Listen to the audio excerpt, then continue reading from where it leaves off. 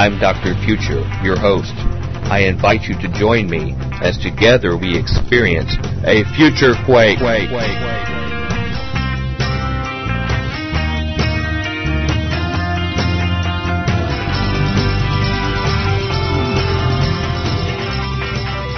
Welcome to the Future Quake Show. I am Dr. Future. And I am Tom, man of the question mark, bionic.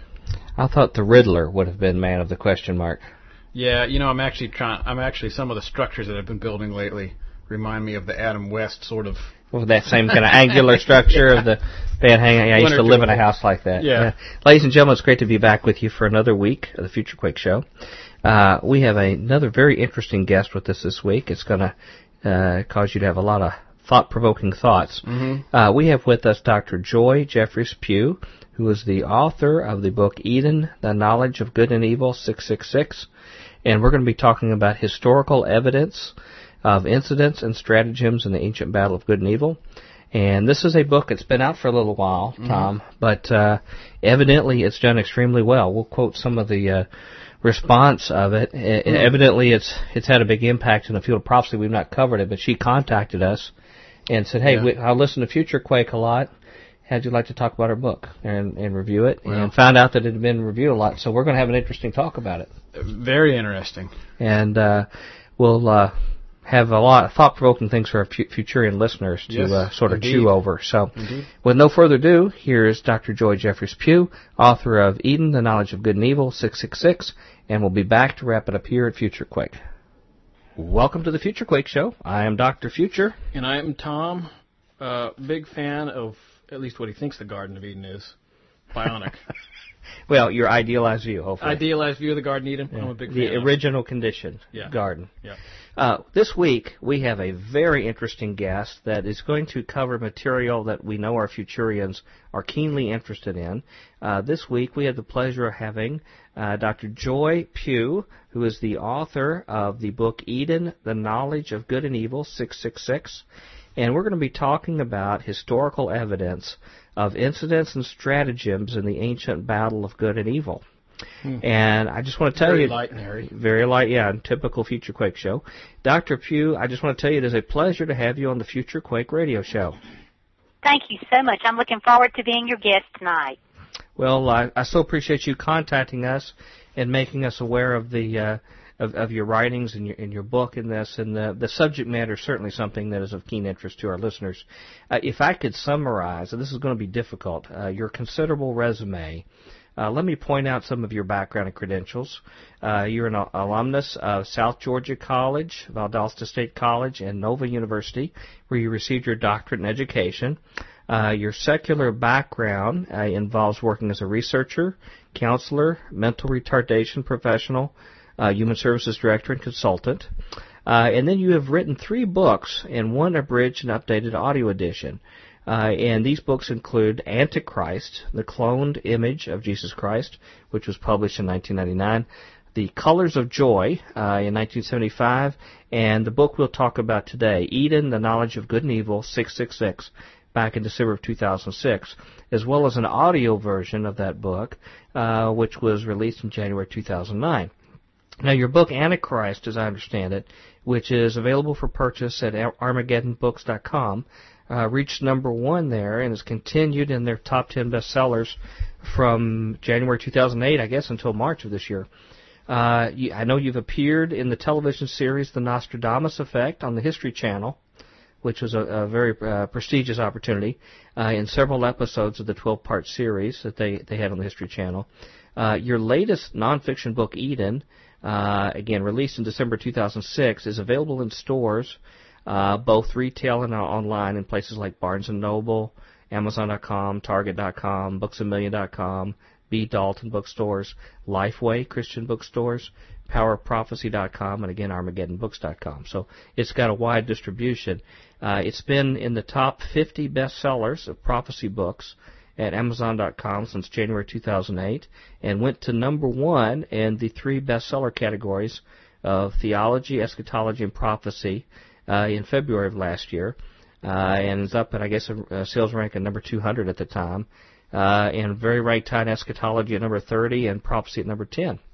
And I could go on with the statistics, but basically it's been a huge hit. The audio version, again, was released last year as a 12-disc CD set, and as a digital download that you can get at iTunes, even at your website, I believe. Now, That's right. On top of all that, and it was hard for me just to hit the high points there, you appeared on the popular radio program Coast to Coast with George Norrie on February 10th of last year as well. Now, that sort of establishes with our listeners that your book and your writings have made a pretty huge impact out there based upon their popularity. Given that they've obviously been so popular, what inspired you to see the need to write the Eden book? Your first book that you did on the Antichrist was a big hit. What told you needed to write the second book? Well, introducing a lot of the information that I did in the Antichrist book, I had felt that it was very new at the time. It was something that most people probably had not heard a lot about, and so I tried to be very, simple in the type of information that I was trying to give. And at the time, I would have a lot of people ask me, well, I would like to know a little bit more about these particular facets that seem to have been a part of history for a long time. And I continued to do research even after I had really completed the Antichrist book, because I personally have always felt the need to be able to answer questions for things that I came up with throughout my life that I couldn't find answers for. And so as I began to continue that process of putting together more and more information, then I sat down and put together this Eden book. It took 7 years of my life, and I worked on it 24/7. My family was going through some really sickness, and while I looked after them, I would do the research, and at night, while they slept, I did all the typing. So that's why Eden is really cram-packed with all kinds of information, because I wanted to be able to put in one book, Mike, as much information as I could. If most people are like I am, your days are so pushed that you don't have time to be going to this library and that library and searching here and searching there. You want to be able to pick up one book that will give you some information about each of these little topics and be able to put them in context so that you can understand timeline, because a lot of things that are out there, we typically do not know how to put it in a timeline, and especially if you don't do the research in the particular areas of prophecy and ancient history and biotechnology. I mean, I incorporate so much of these kind of things that if you don't understand, there's been a process from really what started in the Garden of Eden that has moved its way through history up until the present day in which we live. If you can't tie that together, then fields of study are so separated. Even science and religion has been kept such far apart that most people, if they either study the science or they study the religion, but they don't study both together. And so it was important to me, for myself, to be able to know truth. And I wanted to be able to put down in a process, in a timeline, something that would help me understand the significance of who I am, why I have a soul, why that soul has a purpose, and what eternity is all about, and how did it all get started. And so this is what led me to expand what I had really started researching to do the Antichrist book, because what I was continuing to find in doing end times prophetic research was there was always correlations and ties and links all the way back to Genesis. And, the Bible has told us, Jesus even said, if you want to know the future, you've got to know the beginning. In other words, you've got to get the foundation stone laid correctly to be able to understand the process of how these things have happened through history, so that when we get to the time in which I totally believe that we're living in, and that is end times, then you have a better understanding of why things are happening, how it's going to continue to magnify itself, and how it's going to prove that the Bible and everything that's there is true. And so that's what my research really has been about, is to prove that what the Bible has told us that it is absolutely going to come true. It is true. Mm-hmm. It was written for us to know. It was given to us. If we can understand simple things, the Bible's written for a child to understand. Mm-hmm. But then it's also got this compacted information for each thing that's there. That includes just words, because the words themselves, if you take and go back to the Hebraic translation or to the Greek translation, you will find that words have such meaning, and then they add to the context of maybe this sentence, and then that adds to the context of the chapters.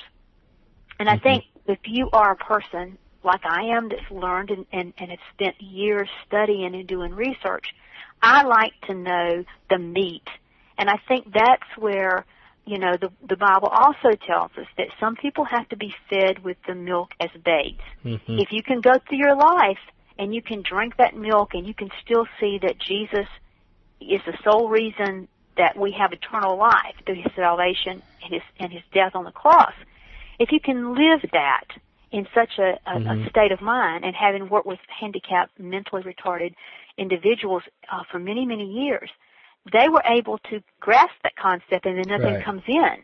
But for some people, once you have the knowledge, sometimes you can be led more astray by the more knowledge that you have. Mm-hmm. And I think, for people who seek meat like I have, you have to be real careful in staying on what I call a foundation of what was established in the Garden of Eden and what was established by our biblical text.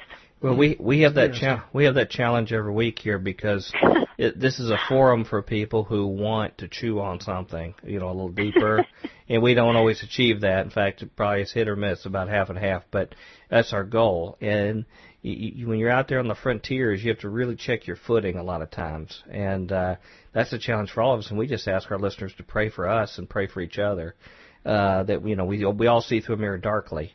And as long as we keep coming back to Scripture, hopefully that'll keep that footing, firm that we have. One thing that you have, like me, is that your education and your career weren't in the areas of theology. Did you find it really interesting to why you decided to write on these kind of topics? They're so deep and meaty theologically, when in fact it wasn't something that was a educational or career focus for you. Well, I guess in a way, from the time that I was a young girl, my total thought, if I could have chosen a career that I wanted, it would have been to be a pastor. I absolutely had a strange dream when I was 6 years old that I felt like that I saw what was the end of time. The Battle of Armageddon had happened, and that I had just seen what had happened. And it made me start asking questions at a very young age to Sunday school teachers. To this day, laugh and say, "Joy, I don't know how you came up with those questions. We couldn't answer them." But I would just hear, when I would ask these questions, these people would say, "Well, it's not time for it to be revealed to us, or it's something we don't know." And that was very frustrating, Mike, to me, because I had seen something as a child that nobody else seemed to have seen, and I felt that it was not just a dream, that there was something in that dream that I was to take with me for the rest of my life. And as I tried to find answers, and there were none, then that made me very frustrated. And I saw how sometimes as a young person I would reach out trying to find answers, and I would end up looking into areas that were very, what I call, new age. Right. And of course, when I was going through college, the big thing when I was studying psychology, and that was one of the things that, I first studied law. I wanted to understand why law was the way it was, why we were affected by law, how law challenged us. Where did the laws come from? 10 Commandments. I mean, even though I was studying these fields, I was still trying to understand the context of what we are here for. And I even studied health and physical education for the person, really the understanding of how does the body work? How does the mind work? How is the body as a whole as far as thinking and movement and functioning? How are we made? And then that led me into studying psychology, because then I saw that even though we are physical and we follow directions and we have this context about us, there's a reason why we choose what we choose and how we choose to follow it. Mm-hmm. And the questions that I had were, how is it that you can have visions? How is it that you can have dreams? How is it that you can have experiences that seem very different than maybe your neighbor or your mother or dad or whatever? What's really going on? And as I worked in my undergraduate degree for psychology, I had a wonderful professor named Dr. Culpepper. And I went to him and I told him I was going to do my master's thesis. And, of course, it should have been in the field of psychology. And I went to him and I said, I have this thing that just hit me going to church one day that I should do something about the Alpha and Omega, the beginning, the end, the first and last. And he looked at me and he was like, what? And I said, I am being led to try to understand how the beginning has something to do with the end. And I said, I can only tell you that I'm driving along going to church and I look over at a fence row and I see a fence row and it's like this thing comes to me like a light comes on that one side of the fence is different than the other side of the fence. One is the beginning, one is the end. And I'm like, I don't know. It just came to me. But I said, I really want to do this research. And he says, Joy, as long as you have this hypothesis and you can essentially prove it with your research, then I'm going to let you do this. And you are the first student that I've ever allowed to do this. Wow.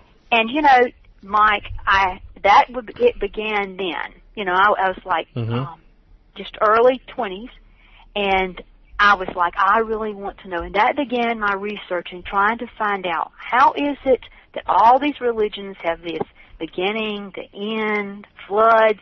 What is the core? Where does all this correlate, come together at? Yeah. So that laid some foundation for me. And then after I graduated, of course, I got a great A from that, Dr. Culpepper. But let me say, when I stood up to do that thesis in front of people who were doing like, should you punish children? Right. Yeah, that's sort of an anomalous. Or whatever. They were all sitting there with their mouths open. But the intent was that it was giving me a foundation because when I grew up as a Southern Baptist, I was taught that women just really didn't take the step to be pastors or whatever. Yeah. And so I had to do my research outside, but used what I was learning to come to grips as to how different fields of study all have interconnecting pieces to the puzzle. So it really was the way that God was preparing me for what I'm having to do now to talk about this.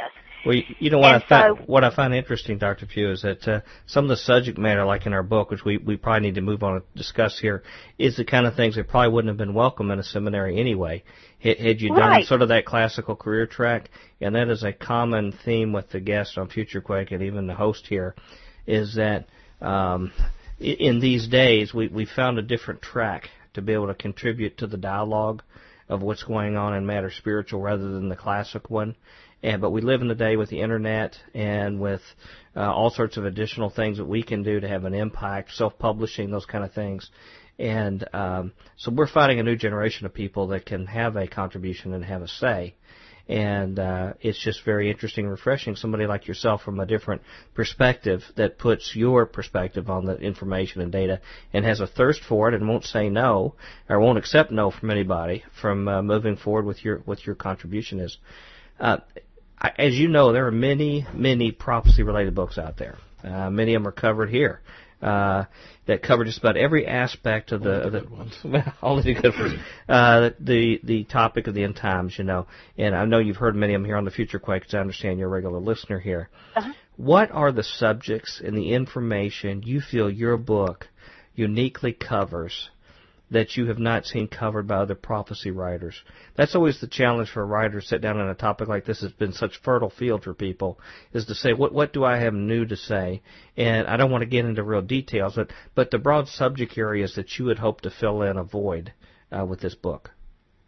Well, like I say, studying the prophetic aspects of what was going to happen in the future and what I had seen in this dream as a child, being able to put in place that information. Most people, if they're doing research, have not had something that they typically have seen.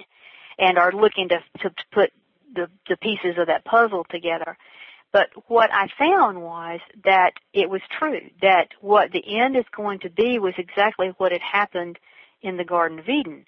And so I felt that in my research, something that's quite different from most people is people will typically pick one subject and stay with it. If they talk about fallen angels, they typically talk about fallen angels. If they talk about the Garden of Eden, they typically just talk about the Garden of Eden.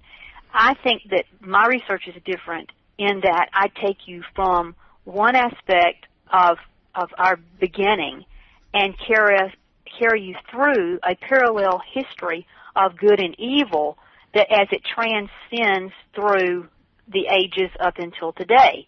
So I'm incorporating a lot of the people who write those things that are just specifically, let's say, on Eden or specifically on the fallen angels or specifically, on Jesus or on Gilgamesh or whatever. My intent was to highlight all those things because they're all important. But what my research shows is that they tie together so that you can get a grasp of why it is so important that you make the right choices and why your soul is being sought by someone that we have called either Lucifer or the serpent or the dragon, that there is an entity that does exist that's trying to destroy your soul. And so it is my hope through my research that I can show you this with all the aspects of all the disciplines and all the research that's been done by a lot of people out there. So I think that's where mine is different, is that I'm naming names, I'm giving you information, I'm telling you how it's going to play out, and I'm giving you an analysis of today as well as what's going to happen in our pretty near future. Yeah, I guess if my observation from what I saw is that you cover a lot of information that could be basically put on a timeline that goes for millennia, but you try to find for every one of those pieces their roots in the garden and how the garden set the stage again for the game plan that's been playing out since then. At least that's what I picked up for it. Since your book is so lengthy and densely packed with interesting information to discuss, we didn't feel like we could do justice to it by just briefly skimming over all the information in the 486 pages from the limited time of our show. So we were going to focus on the contents of the first third or so of the book, which I think has more than enough material for us to fill our discussion time today. And hopefully it's going to whet the appetite of our listeners to decide if they want to get the book, to glean more information out of it. And hopefully the questions that we're going to ask you here are the kind that our listeners would ask, when they were reading the book themselves. Given that, you focus much of the early part of the book on the premise that Cain was indeed sired biologically by Satan himself, with Eve as his mother, and that the resultant effects of that incident, that were on world history. I know that's a quite controversial position within Christians. Can you explain how you feel the Bible clearly shows this to be the case? Well, I think that's probably one of the biggest things that was a revelation for me when I was starting to do this research, Mike, is that I had to come to terms that the Bible was telling me something that I had not really understood as a young person when I had heard the stories of Adam and Eve and supposedly a snake in the tree giving Eve an apple. But when I went back and really tried to look at what was the Bible really saying to me, I felt like that, there was a couple of things that I needed to get in my mind. And that was the fact that there was these two trees there. There was a tree of life and there was a tree of good and evil, and that for some reason there was the reason that God had told Adam and Eve not to mess with that tree of good and evil. And then looking at the end of time in Revelation, I had seen where when everything is said and done, it appears that tree of good and evil is no longer there. It's only the tree of life.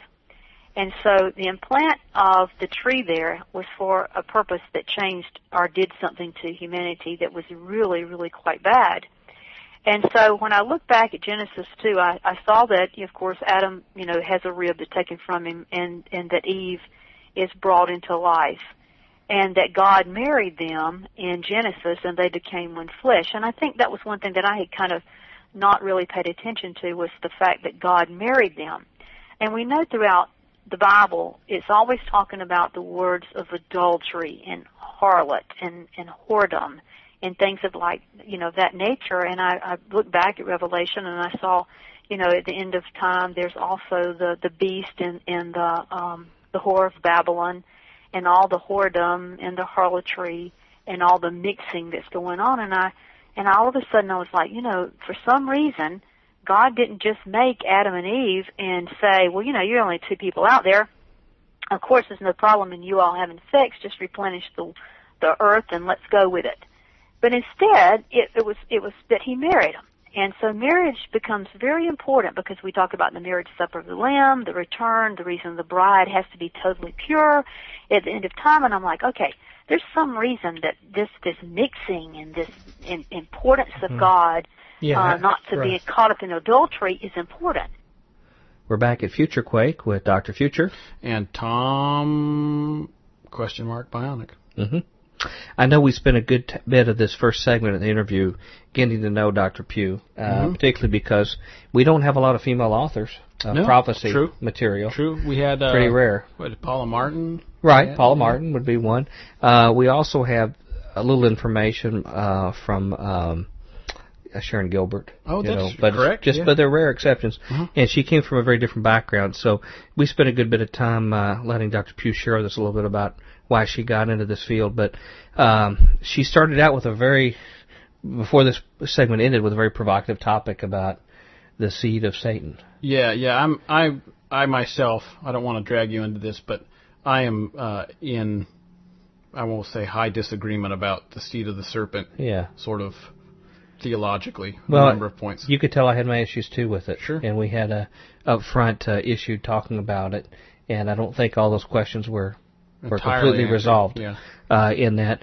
But someone who can resolve things is Merv, who can tell you how to contact us at Future Quake.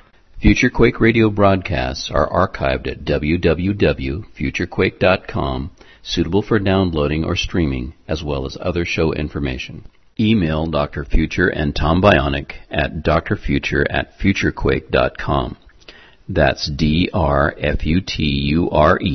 at futurequake.com. Tell us your name, city, and radio station or internet, and if we can use your name on air. Comments on the show's topics or guests, or suggestions for future show topics or guests are most welcome. Dr. Future and Tom will discuss selected emails each week during the radio broadcast. Okay. Wow, that Merv. He's always there. Maybe we mention a little bit more in the next segment. Yeah. Come back for the next segment tomorrow. Until then, we hope your future's always bright. Have a good day. Bye. Join us next time as we dare to experience another aftershock of a future quake.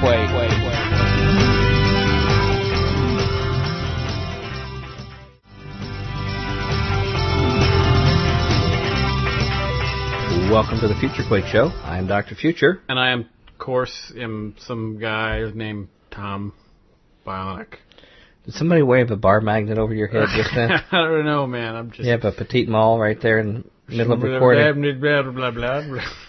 Ladies and gentlemen, it's great to be back today for the Future Quake Show. And this is the second installment of our interview with Dr. Joye Pugh, who's the author of the book Eden, The Knowledge of Good and Evil, 666. And we're talking about historical evidence of incidents and stratagems in the ancient battle of good and evil. And as we mentioned yesterday, and if you heard the show, this is a book that's been extremely popular. It is sold, one of the top sellers in prophecy on Amazon.com and a bunch of outlets. Ms. Pugh has been, I guess, an expert resident that was on the History Channel, The Nostradamus Effect, been on Coast to Coast with George Norrie. She gets around. She contacted us to come on our show. She's a listener of our show. Wow. And had called and asked if we would review. Yeah. She had recognition in spite of that. Yeah. And she called to see if we'd review her book. And I'm telling you, it's a fascinating read, but it was so dense, full of material that it took me forever to get through it. Yeah. And we'll only cover a small portion of the book here. And we're usually doing edgy topics But this thing It's was a so little bit over the edgy, top, maybe. it's beyond the edge of edgy. Yeah. In a lot of things. There's the line. They're one step over. And as you'll see, we had a lot of questions. Yesterday we had a lot of questions about the whole thing with Cain and the serpent seed. And we're trying to some more sort of get that in line with what we see Scripture says. And that is a theme that goes throughout our book in the preservation of that line. So we'll have some similar things to talk about in this next phase. So, ladies and gentlemen, hang tight, listen to the show, grab your Bible, review what we talk about along with it, and then we'll be back to wrap it up here on Future Quake. How does that relate to, again, Satan's role in a siring process? Well, the thing that was, I guess, the biggest thing that really stood out to me was that if there was something that had happened between, let's say, Adam, Eve, and the serpent, that there had to be something that was a little more than maybe eating an apple. And when I looked at some of the words, I began to see that in the Bible, things called like the word eating or whatever, it also meant sexual, kind of context. And that worried me a little bit because I was like, okay, something's going on, because when Adam and Eve, they eat supposedly of something from this tree, and they've been told not to even touch it, but when God shows up, instead of wiping their mouth, they're hiding their privates. And I'm like, why would they do that? Because they were naked to begin with, and now all of a sudden they know that they're naked, and something's wrong with that. So I'm like, okay, then this makes a little more sense that if they were involved in some kind of sexual act, then that would be the reason they would cover themselves. And then after I got on into Genesis, it starts talking about then God shows up and he's starting to curse this serpent.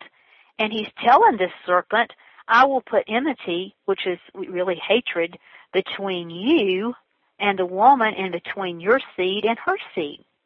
And I'm like, okay, if there was a bite of an apple going on, then that doesn't make sense why God would then turn around and give a curse like this, because, God is a fair God. Eye for an eye, tooth for a tooth, we're told. So all of a sudden it would be like if I ate it. Yeah, I always thought that he put a curse there because they went against God's express will not to eat of it, and he had deceived the woman. I thought the deceiving of the woman was sufficient for the curse. Well, but it wouldn't be for like if God is true for an eye, I would see your curse would be, well, you didn't pay attention to me and you ate that apple, and every time you eat apple, I'm going to make you deathly sick. That's a whole different ball game. And then turn around and curse on the serpent about his seed and her seed, and it's going to bruise the heel of Jesus, which we believe came from Seth's lineage through Adam. I mean, there has to be something a lot worse. And if you look back at the commandments of God, you find that he's constantly saying, do not do adultery. Do not do fornication. The intent, I think, if we really pay attention to this, that when we get into the end times, after everything's said and done, people are no longer married. There's no longer sexual acts. There's no longer children. And so I think that for what happened to have happened, there had to have been something that involved adultery or a sexual act, because from that point on, it seems like there's where the curse and the concern God has throughout the Bible. I mean, there's a constant thread of, no fornication, no adulterous acts, no covetousness, do not be lustful. I mean, it's a constant bombardment of sexual terms. And it's throughout the Bible. I mean, it's like major throughout the Bible. And when it seemed that God's lineage, if they got out of whack, with the Israelites, and they would, get involved with the Canaanites, he would absolutely have fits, and he actually would kill, a bunch of his people, according to the Bible, for their involvement.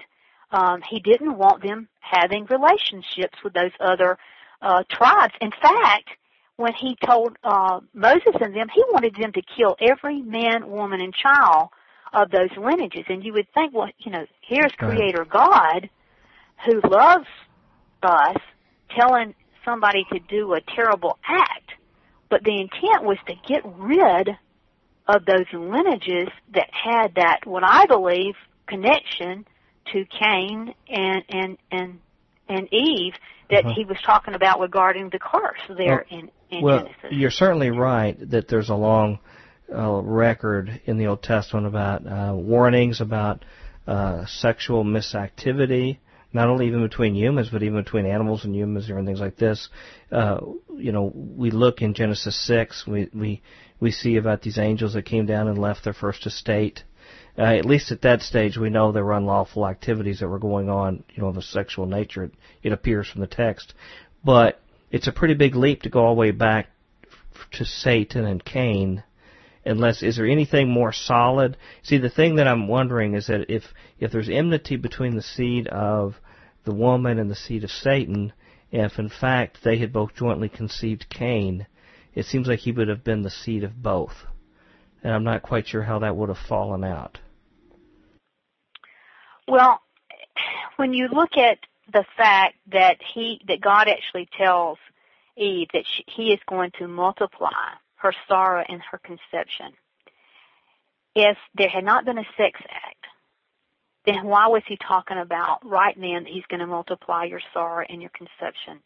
Apparently he had no problem with Adam and Eve having sex because he had married them, and he would never condemn Eve in childbearing if she had not done something sexually wrong. Again, the Mosaic law would be an eye for an eye.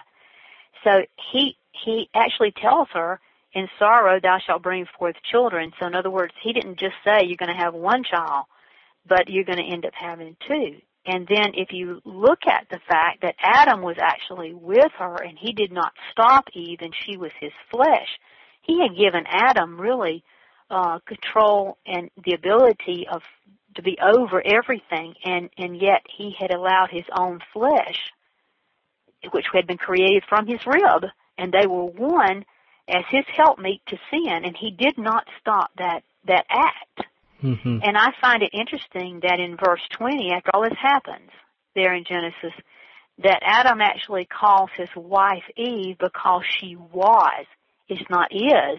She was the mother of all the living, every father's family. So I believe at that point, she actually was pregnant.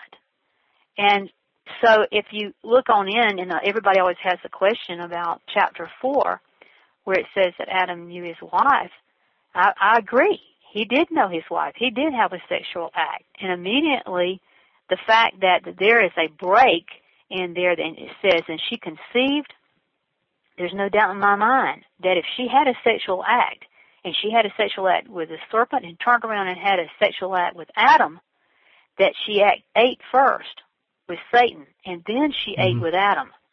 And I think the fact that there's a verse break in that in there with a comma that does not need to be there, and the fact that she says she bare Cain, and then, in my concordance, the word Cain actually means acquired. And to me, that comma, I have gotten a man from the Lord, Adam is not the Lord. But then it doesn't say she knew Adam again, and that she bare again. It actually says Eve again bare. There's no mention of conceiving again, but yet she has a son that she calls Abel, and Abel means breath. So the breath, which is actually a living soul like what God blew into Adam, so that can only mean that there was something unique about him that was more like Adam because of the breath versus acquired.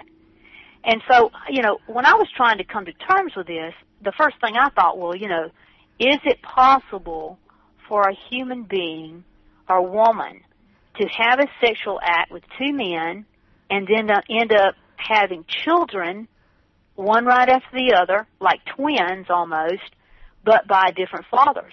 So I did extensive research and found several doctors' cases that were called heteropaternal superplantation. But now, Satan is not another man, though, right? I mean, one, you've got a mortal, and then you've got Satan on the other side.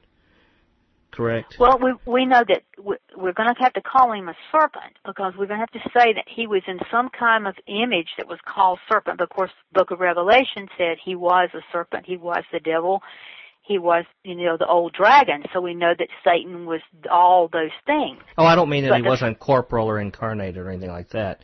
It's just that I don't understand how you would classify Cain then. Would he be a seed of the serpent or the seed of woman if one was the father and one was the mother in that case? Well, I fully believe that with Adam and Eve being considered one flesh with God, and that was the way they were created, when you talk about the flesh or the seed of the woman, it would be incorporating the fact that she was the flesh of Adam. But the fact that the serpent was not, then the seed would be of the serpent. Okay. Which we know that, in the past, on down into several of the books, especially when we look at Lot, we know that these angels who walked upon the earth were considered in the form of men, because there in Sodom and Gomorrah, when those angels showed up, they were in the form of men, and the homosexual guys were trying to pick them up and have sex with them, and that's why Lot sent his daughters out to stop all that. So but now, we know that these angels or these spiritual beings can manifest themselves, because the Bible tells us they can do that in the form of men. Even Abraham had visits from angels that looked like men to tell about Sarah's pregnancy. Is there a Bible verse that mentions Cain being, or that Satan was the serpent was Cain's father?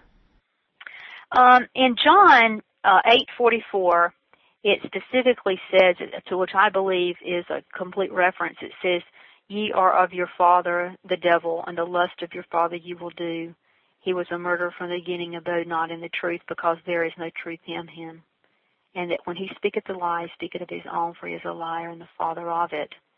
And even so, would you be saying that the Pharisees were biological sons of the serpent, of Satan as well? I would say that there had to be some connection to the Babylonians, and this is where the Sadducees, the Pharisees, the Essenes, scribes, when the Israelites were taken into bondage by the Canaanites and the Babylonians, they were indoctrinated and they mixed. And this is where it was very interesting to me to find the question that I had was why God had called the Pharisees and the Sadducees the serpent.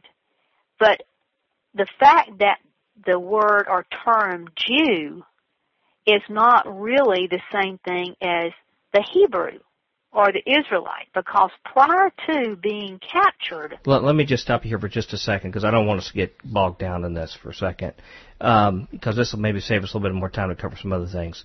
One of your premises in your book is that this seed of the serpent is carried throughout history, correct?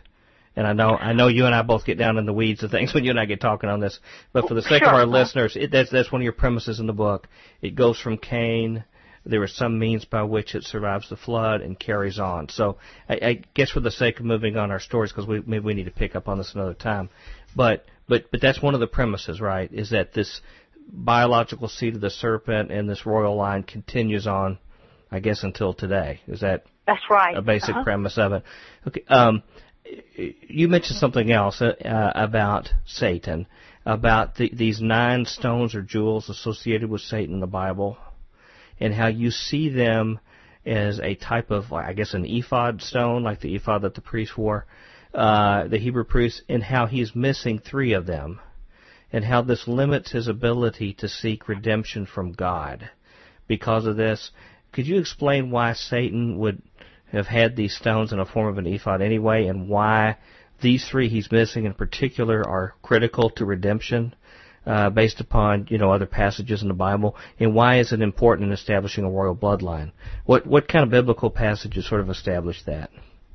Well, the fact that the 9 stones are mentioned, in the Bible, and the fact that the priest had 12 stones when they went in on the ephod into the Holy of Holies in the Ark of the Covenant there. The fact that the priest had 12, and the fact that 12 allowed them to have communication directly with Jehovah, that I immediately was like, okay, if they had those stones, and I went back and looked to see, well, which stones was it that Satan also had? And it was interesting to me that we were still talking about some of the 12 stones. In other words, they were not different in some aspect. So the fact that he was missing 3 of them, my context is not that it limits his ability to seek redemption, because that has nothing to do with the stones. I personally believe that the stones, the fact that he's missing 3 of them, means that he was a created being. In other words, he didn't even have the 3 stones that even the priest had to use to be able to converse with God. That there was 3 something missing.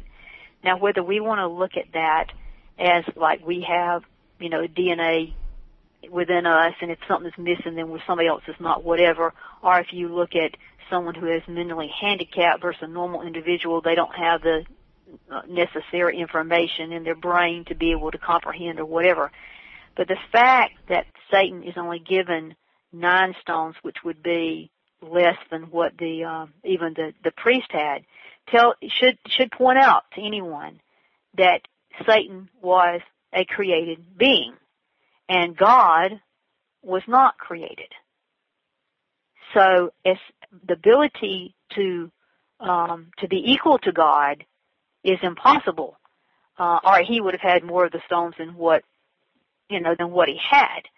So my thing was, as far as redemption, Satan was created as a spiritual being, as an angel of light, and he had the ability to look after all the other angels. Supposedly he was the main angel that looked after all the other angels, or was the head guy. But the fact that he rose above, wanting to be more than what he thought he could be, which he couldn't be because he only had the 9 stones, that it makes you understand that a created being can never outdo or be above an uncreated being. Okay. And the fact that those stones were like that they were, and the fact that God, mentions in the biblical text that they were covering him, this ties into what I believe is like a entwinement or a covering or a stone capability that probably had some kind of grid-like covering of him. He goes on to talk about, he has timbrants and all these kind of horns and whistles or whatever.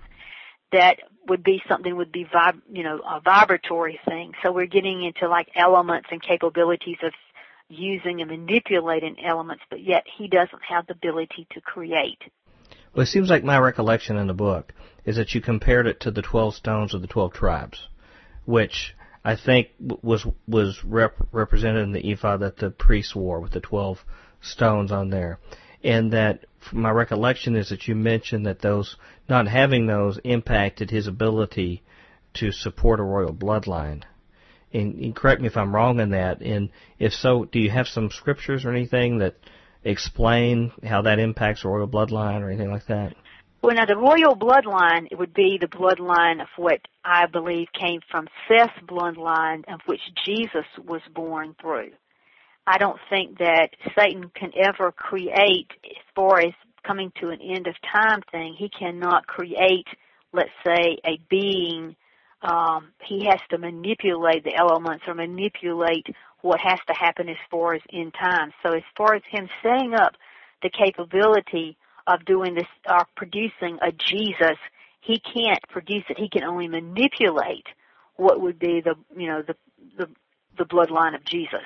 And that's what he's going to do as far as in time, in which we are living in. He's trying to manipulate those bloodlines by making them look like they're royal priesthoods, but yet they are really not. They're only a part of what he established through his, what I believe was his lineage, through time, and of course that being with the Genesis situation where the sons of God came upon the daughters of men and they produced the giants. You're talking about having a different change in the DNA. If Adam and Eve were created by God, they had the perfect DNA. There's no way that if they had sexual relationships with one another that their children would end up with imperfect DNA. Something had to be embedded in that DNA to produce a giant. Many people have often wondered that it was Cain's lineage, that was having sexual relationships with Seth's lineage. But that can't be the case, because if it was, then there would be no chance of a defect in DNA to produce, let's say, a giant. Well, I know that happens later on in the story, but I was just confused because I thought I had read that you had said that these missing stones impacted his plan on his own bloodline, his own bloodline of the serpent, that he was establishing a royal bloodline later. He's attempted to do that as what I call like a decoy, like a parallel history of what Jesus would, in other words, the 12 tribes, which became 13 tribes when Joseph passed. Satan emulates this with the 13 Illuminati bloodlines that are considered the royal blue blood, lines that have come through history and that are actually present with us today. But he's trying to play the game of seeming as if he has a royal priesthood or a royal bloodline from which they can bring about an end-time Messiah. Okay. Well, let's move on. I know I've got a ton of questions here, and these are all sort of deep questions in themselves. But back to an issue about Cain, that's something you mentioned in the book. You had mentioned that his mark was an X on his head, and how do we know for sure that it was an X? Is it mentioned in Scripture what it is? It says that God placed a mark on him, and the reason that I feel that it became or was something like an X mark is because throughout the studying of the particular secret societies that I believe actually came from the Canaanite lineage, there was indication that what was called an X mark became the first coat of arms that represented the dragon kings. And of course the dragon kings were those that were really, they professed to be outside the will of God. And what they had capabilities of were like the megalithic builders. In other words, they seemed to have the capability of building cities and whatever. And we know that Cain's lineage was, he immediately went out and he built a city. We don't see that in the Seth lineage. We see that only in Cain's lineage. And the fact that those dragon kings who ruled following the flood, using that X mark makes me tie back to the fact that why did anybody pick a mark to represent themselves? Seth's lineage never had anything like that, but yet you find with your coats of arms and of that nature that as time goes through and moves on up through history, you keep seeing that same X mark, and you understand that it's the mark of Satan or the serpent or serpentine knowledge or whatever. Okay, so it's not something directly from Scripture, though, that it has an X or anything in the Bible. It's saying that what I'm trying to say is that because God marked Cain, he received a mark, and that ties all the way into Revelation where you have the mark of the beast, and you also have at the very end where Jesus or where God actually marks the foreheads of the 144,000, that there are significant reasons why the marks are placed and that they have significance. And that's where I'm trying to tie that back in my work to show that those first were considered a mark, how it in the beginning also happens in the end, at the end of time, that mark that was in Cain's lineage has followed itself right on through these secret societies up until today. We're back at Future Quake with Dr. Future. And Tom, Bionic. Yeah, there's a lot of Hus. Yeah. I mean, even for guys like you and I who've read and seen it all. This is really... And there's a lot of very unique information. Well, it's just so chock full on every page. Yeah. There's a lot of stuff that you've seen from different places. Not a lot of references you can always find. You have to really hunt down for references and things. But we talked about in this last session about This whole thing with the stones that Satan had. I'm really that's new information on me. I'm really going to have to do some homework on that. Well, I think Dr. Pugh would have to admit these things are speculation because they're not talked about in the Bible, and some of these things aren't even talked about in other texts. So that's not to say it can't be. It's just that it's sort of speculation on some of that. And the same thing with Cain's mark. You know? Yes. Yeah. I was very. I just know I don't want it. But what I do want is Merv, who can come and tell you how to contact us at Future Quake. Future Quake radio broadcasts are archived at www.futurequake.com, suitable for downloading or streaming, as well as other show information. Email Dr. Future and Tom Bionic at drfuture@futurequake.com. That's DRFUTURE at futurequake.com. Tell us your name, city, and radio station or internet, and if we can use your name on air. Comments on the show's topics or guests, or suggestions for future show topics or guests are most welcome. Dr. Future and Tom will discuss selected emails each week during the radio broadcast. Okay, we really got to go. All right, let's get out of here. Come back for the third installment tomorrow. Till then, we hope your future's always bright. Have a good day. Join us next time as we dare to experience another aftershock of a future quake.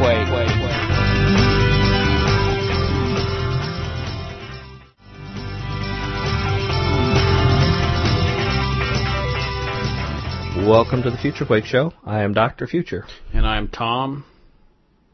Bionic. Yeah, that's one of the first. Is it Bionic? It could be ... Bionic. Okay. Well, ladies and gentlemen, it's great to be with you. Yes. And we're coming back with our third installment with our guest this week, Dr. Joye Pugh, who was the author of the book, Eden, The Knowledge of Good and Evil, 666. And we're talking about historical evidence of incidents and stratagems in the ancient battle of good and evil. And this is a book that has been very popular for the last 2 years. And Dr. Pugh, who listens to our show regularly, contacted us and asked if we'd review the book and talk about it here. She enjoys our show. And had a time going over it myself and had so much material that we just kind of stuck to the first a whole lot more third book than there is a show. Yeah. So we got through the first third or so, and it had a lot of questions, a lot of stuff that was a little different thinking than what we were used to. Yeah. And so that's what we've been talking about, and this next segment will be no exception. We talked a little bit about Cain's mark and some things about the nature of Satan and what her thoughts were, why they were that way. And we're going to have a whole new set of things to talk about on that here. So plenty of stuff to say. So let's go to our third segment with Dr. Pugh, and we'll be right back to wrap it up here at Future Quake. Well, let's switch gears again with some different players here from your book. You talk about Enoch quite a bit in your book. And Enoch comes across as sort of a bad guy, is what I interpreted from the book. Which one? Well, that's another question. Can you clarify about why you see Enoch as being sort of a bad guy in your writing? Well, when I first started reading about Enoch, and I know that the Bible mentions Enoch, but I had never really stopped to really do the research on that until I sat down to do the lineages of Adam's son Seth and also Cain's lineage, and found out that there were actually 2 sons through that lineage that were named Enoch. And of course we know that the one that's so spoken of and so highly venerated was the Enoch that walked with God and God took him. Right. And that was of Seth's lineage that was, just a couple before Noah arrived on the scene. So if you read the book of Enoch, you find that there's references, of course, to the fallen angels and the agenda, but there's also references to a lot of science and astronomy and mixing and fallen angels and watchers and that kind of thing, that typically what I gather from Cain's lineage was what was going on. And so my question would have been, why would God allowed Enoch to be, his go-between for the fallen angels? Because the fallen angels were asking for Enoch to pray them and to help them in some strange way, get God to not punish them. I have always felt like that a spiritual being, according to the Bible, that, it says that we cannot, in the human flesh, cannot fight against these principalities in the spiritual realm, that we have to give ourselves to Christ to fight for us. So it didn't make sense to me why God would turn around and do something that He's telling us that we can't do, and yet those fallen angels were wanting. He was going to let Enoch be the intermediary, or vice versa. That concerned me greatly. And the fact too was that the book of Enoch that we typically read today was actually in the possession of the Templar. And my question is, can we really be certain that what we're being told, that is the book from the Enoch that walked with God, or is that really the Enoch that was of Cain's lineage? Now that's a reasonable question. Do we have a reliable book? There's two real questions. One is the original book true? And secondly, do we have a faithful version of it if it was? One of the things in the book of Jude is that it actually makes a quotation from the book of Enoch. And that was always a feather in the cap of the book of Enoch, is why would the Bible, if we presume it's an inerrant word of God, why would it quote from a book like this if it were not, true itself? And it mentions that Enoch, I believe it says he was seventh from Adam. It's a way that sort of clearly clarifies it's the one who walked with God, I believe, and makes a quotation that he says as a prophecy about Jesus' return that is taken out of the book of Enoch. So that would lend one to believe that it was actually the one that was called up by God as the author of the book of Enoch, at least the one that Jude was familiar with. Now, as far as old copies, as you well know, the Dead Sea Scrolls had a copy of the book of Enoch. A couple of them, actually. There are parts, there's one part of the church in Ethiopia that still venerated it from the beginning as part of Scripture, and then there were others. There was a debate, and I'm sure you're aware of that. But it seems like to me that's the real question, is whether we have a faithful copy, but then we have the Dead Sea Scrolls version. So is that really the main reason that you have issue with Enoch, is the fact that you're not really sure we've got the real story of Enoch as opposed to an occult story about him? Well, it does make you have to stop and worry, because any of the esoteric writings that were from that area, especially with the Essenes, it appeared to me that there was some rewriting that was going on, in some of the research that I had done. So I just find it interesting that how the book kind of got to us and how it's kept secret, and there's just I don't know. I just have that little strange red flag that just goes up, and I don't have a true feeling about if it's really all true as it's written. Well, that's, or if it was rewritten. And that's a fair question, and I think everybody should have questions. It's not technically to try to be objective canon. on it, unless you're Ethiopic, or all of it, or parts of it. Of course, there's different sections of it. Some sound crazier than others. But as far as his being a representative, and I don't denounce that that Jude does not reference, because I believe there's several things that's referenced in the Bible, the books, Jasser and some of the other ones, Gad, that we don't have copies of. Jubilees, but for somebody just to pop up, and especially when they have come through organizations like the Templar and been hidden away, I have a real question about why. Right. Well, to clarify a little bit further about his representation of these fallen creatures, if I remember the storyline, they pursued him to ask for his advocacy rather than God assigning him that job. And whether the story is true or not, the story goes that they asked him if he could intercede to God because they knew he was venerated as a great man, and God's quick response was no, that they were beyond redemption based on what they did, which is consistent with the biblical record. In fact, they're in chains in Tartarus, as I understand it at the time. You mentioned the Essenes as a separate group from that time, and you also have sort of a dim view of them as well. We know that all the different groups at that time, the different Jewish sects, had their major issues, whether it's Sadducees, Pharisees, Essenes, but you spend a good bit of time really sort of giving them a negative view, particularly because that would then show a reflection on maybe what they had in their caves there at Qumran. Can you explain a little bit further on what you thought was necessarily the major problems were with the Essenes? Well, I think that they still were much more like the Pharisees and Sadducees than what people want to believe, but at the same time, because they separated themselves out and they kept themselves in a way that, to me, was much like a secret society would do, away and hidden and doing their own thing, that made me really question, again, some of the things that they had written appeared to be maybe rewritten. And it also was a real red flag that a lot of the things that came out of there was very esoteric. And then that is the difference, especially when you try to see that there are parallel histories. The parallel history of Satan is not so much that it's totally opposite. It's that it's so much like it that you can't tell the truth from the lie. And I found it interesting that Judas Iscariot apparently may have been a member of that group, and that his intent was not that they did not know, the Pharisees, Sadducees, or the Essenes, that Jesus was not the Christ.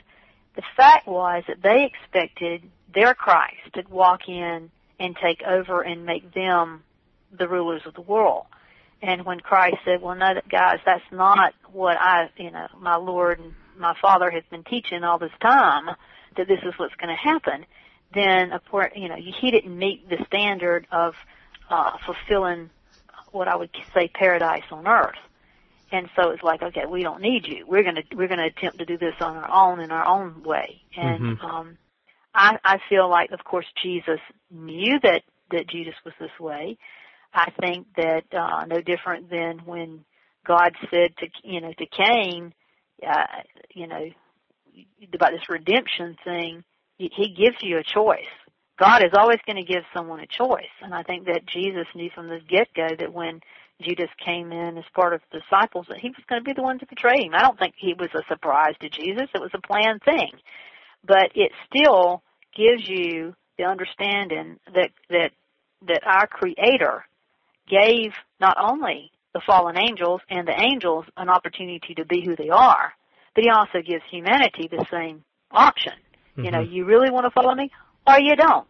But if you don't want to, then, of course, these things are going to happen and they're bad. But at the same time, it appeared that Judas, does Jesus in, but in the end, what happens?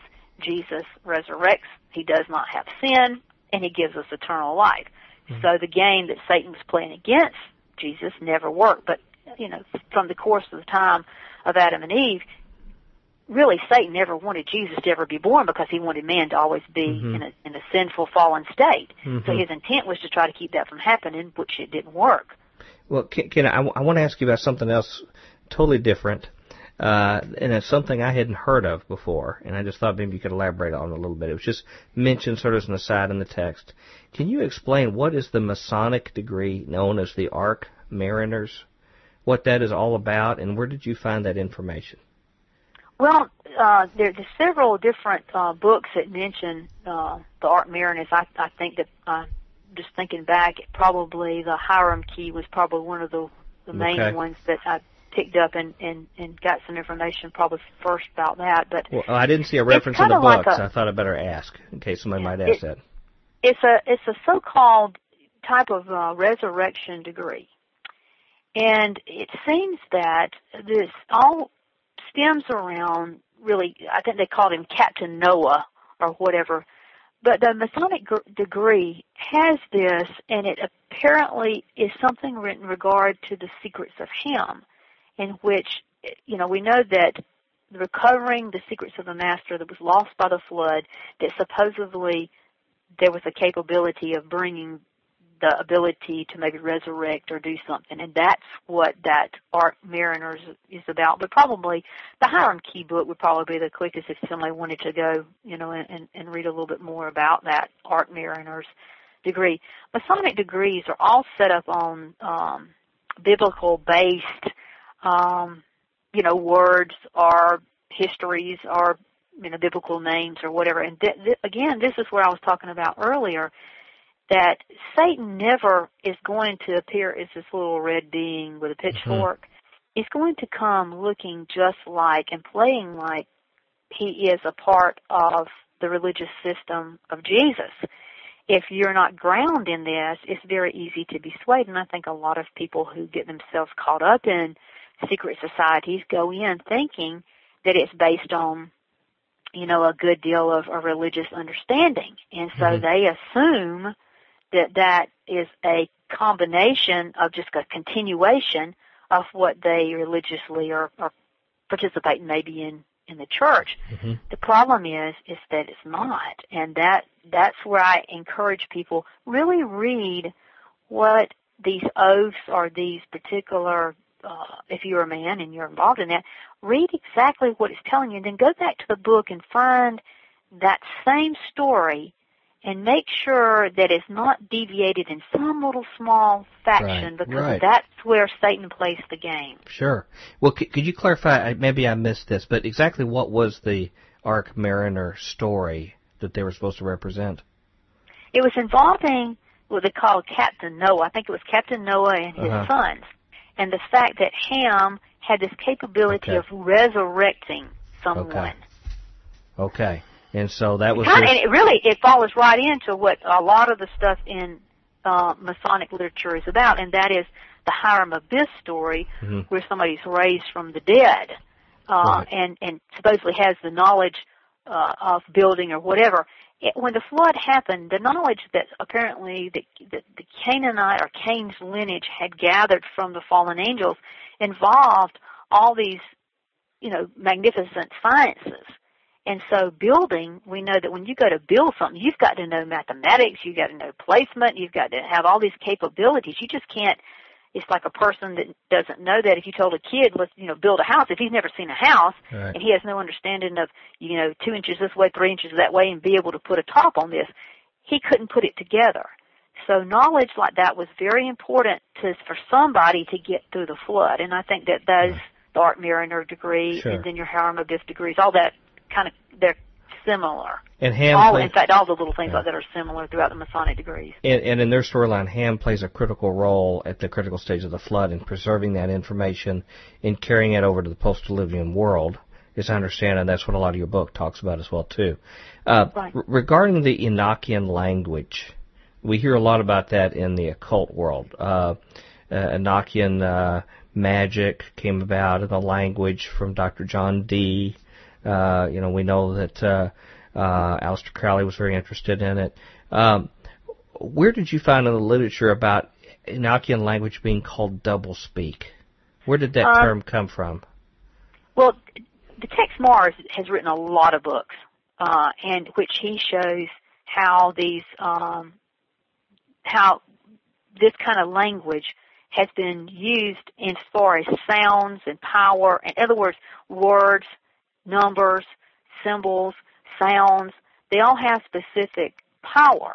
And what we may think, blue is blue to us, but to someone who understands the doublespeak, blue may be red to them. And I think the combination of understanding what Enochian language is all about allows someone to walk in a daily light around uninitiated individuals, carry on a total conversation, whether it be on TV, computers, radio, whatever, about something, and unless you were initiated in the form of Enochian language, you would have no idea. You would think they were talking about something totally different.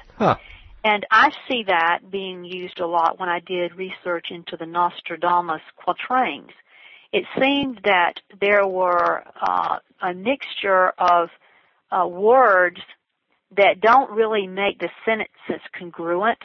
It seems disjointed. In other words, the quatrains seem disjointed and out of context.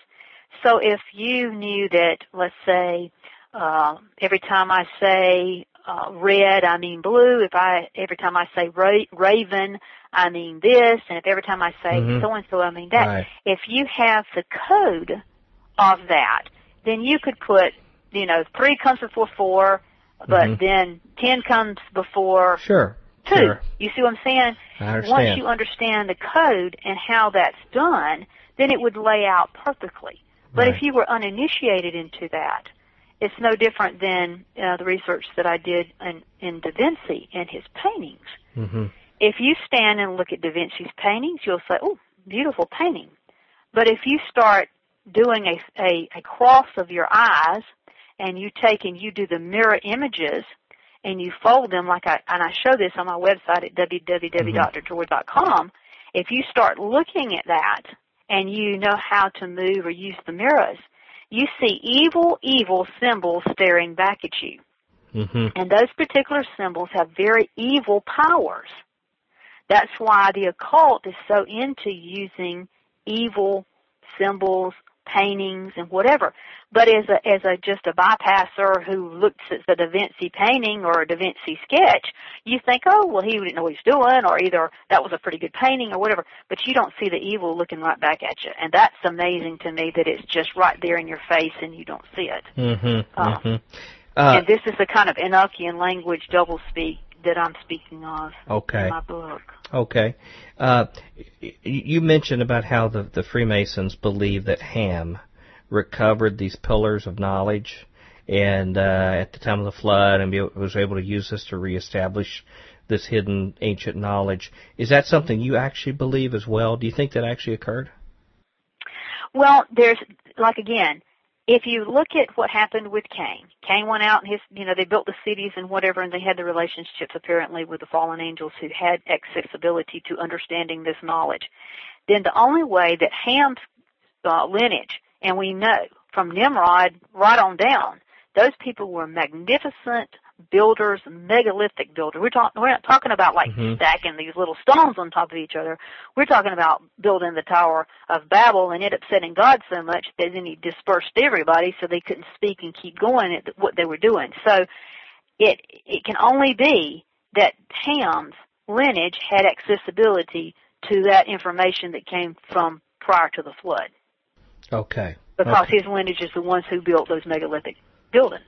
Okay, so it would have had to come in some kind of printed form where it was preserved, because I know some people believe that, some of the Nephilim that were seen after the flood actually assisted in that process based upon their inherent knowledge. And you think that what the Masons believe about this being some kind of written tablets or columns is an alternative explanation on how that knowledge was preserved? Well, the thing about it is, in some of the literature, in the Masonic literature, it makes you believe that these things were written on two pillars, and that these two pillars apparently were built in order to survive the flood. And looking at megalithic buildings, let's say, for example, the pyramids, they're built in such a way that they can withstand most any type of destruction. I mean, even things from earthquakes to floods to sandstorms to whatever. So I think the intent in what they were talking about is that something was definitely built in the hopes of surviving that flood.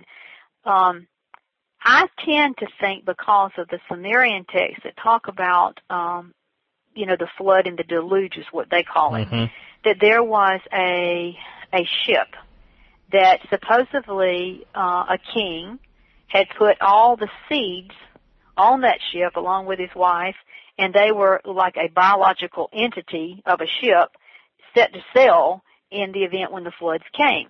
And of course we know that with fallen angels and whatever, and when these things started, when Noah started building an ark, they were probably like, okay, what's going to happen? I mean, this man's walking with God and he's out building an ark. There's something going to happen, which I think parallels today with what we are doing as far as putting seeds in the Antarctica, thinking something's going to happen. So, I mean, I think that this was the same thing that's going on with this particular situation that we're talking about now in history, because Ron Wyatt, who was an archaeological excavator of many, many sites, typically found that there was an ark, or what appeared to be a petrified ark, at the bottom of the base of Ararat. And if that were the case, then of course anybody that would have been coming down the mountains from Ararat, and I truly believe that the original ark, Noah's Ark, is in the mountains of Ararat, just like the Bible says. And that when they came down the mountain, that if in fact this ark was there and was preserved, it apparently has some kind of metal structure, and looks, if you do it on a little computer analysis, it looks like more of an Arabian type, what I would say, ship, if the way that they've got it fixed, to look at. If those seats were there, and if those pillars were there, of course it sunk, it didn't survive it actually sunk, and Ron White swore that there was a skeleton there that was the size of a giant. But the thing is, if that is the case, then if Ham was the weakest link and he had already reconnected to this thought process and linked to the fallen angels, then of course when he came down the mountain, the pillars would have been very important for him to have pursued, because he in fact was the lineage, and his lineages who went out and built the cities of Babylon, and were really the evil agenda that came after the flood. We're back at Future Quake with Dr. Future. And Tom... ... Bionic. No, you were going to put in there. No, ... comes on the end of . Yeah, it's ... Bionic. Okay, I think we're spending too much time on that. I'm the master of poor clock management here. Ladies and gentlemen, that was our third segment, and we covered more material here. We actually were able to get into a few more topics in this, because each one of these, you could have spoken for a show about each one of these topics. We talked about Enoch, and I had never really thought it, and I know the Book of Enoch's a controversial book, but I never really thought about Enoch being a bad guy. Quite that controversial, yeah. The Masons sort of venerate Enoch. Yeah. But I don't necessarily blame Enoch for that. It's not Enoch's fault. Yeah. I mean, they venerate some other people, too. He's busy walking with God right now, as far as I know. Yeah. Yeah. Yeah. Of course, some of the New Age people believe he's Metatron or something like that. Yeah, well, who knows? Which... It should have been somebody should have fought Ultraman or Godzilla. I thought that was like Astro Boy's father or something. But anyway, that was a very interesting talk about Enoch. And we got into the Book of Enoch, which is still an enigma for us. I think it's like a lot of things for Bible students that study, whether it's studying Dr. Pugh's book or the Book of Enoch or whatever. You study it knowing it's always secondary to the Word of God, and Dr. Pugh says that too herself. You look at these kind of things. She said that too. You got to keep it in perspective. In anything, whether it's her book or anybody else's. Yeah, anything we say, obviously. Yeah. If you see the Word of God counters what we say, then turn us off. Yeah. Click. But make sure it's what we say and not somebody else. Yeah, not what somebody else edits together. And maybe send us an email first and let us know before you turn us off. Yeah. Was there anything else about these topics that caught your ear? Well, we talked about ham a bunch, and since I'm a big fan of pork products in general, I was really intrigued by all of that. Yeah, about ham. Ham. Yeah, I don't know if that's what it really referred to. Maybe that's where the Pegasus came from. No, I wasn't familiar with the Enochian language being referred to as doublespeak. I'd always thought it was a multi-dimensional language where they actually wrote it in multiple dimensions. Three-dimensional. Yeah, and it could actually, that was just a reflection of higher dimensions itself too. Same thing with the Essenes. I mean, I knew they're pretty strange, but we're out of time. Merv, would you come in and tell our listeners how to contact us at Future Quake? Future Quake radio broadcasts are archived at www.futurequake.com, suitable for downloading or streaming, as well as other show information. Email Dr. Future and Tom Bionic at drfuture@futurequake.com. That's drfuture@futurequake.com. Tell us your name, city, and radio station or internet, and if we can use your name on air. Comments on the show's topics or guests, or suggestions for future show topics or guests are most welcome. Dr. Future and Tom will discuss selected emails each week during the radio broadcast. Okay, we got to go. Let's get out of here. Come back for the last segment with Dr. Pugh, and until then, we hope your future's always bright. Have a good day. Bye. Join us next time as we dare to experience another aftershock of a future quake.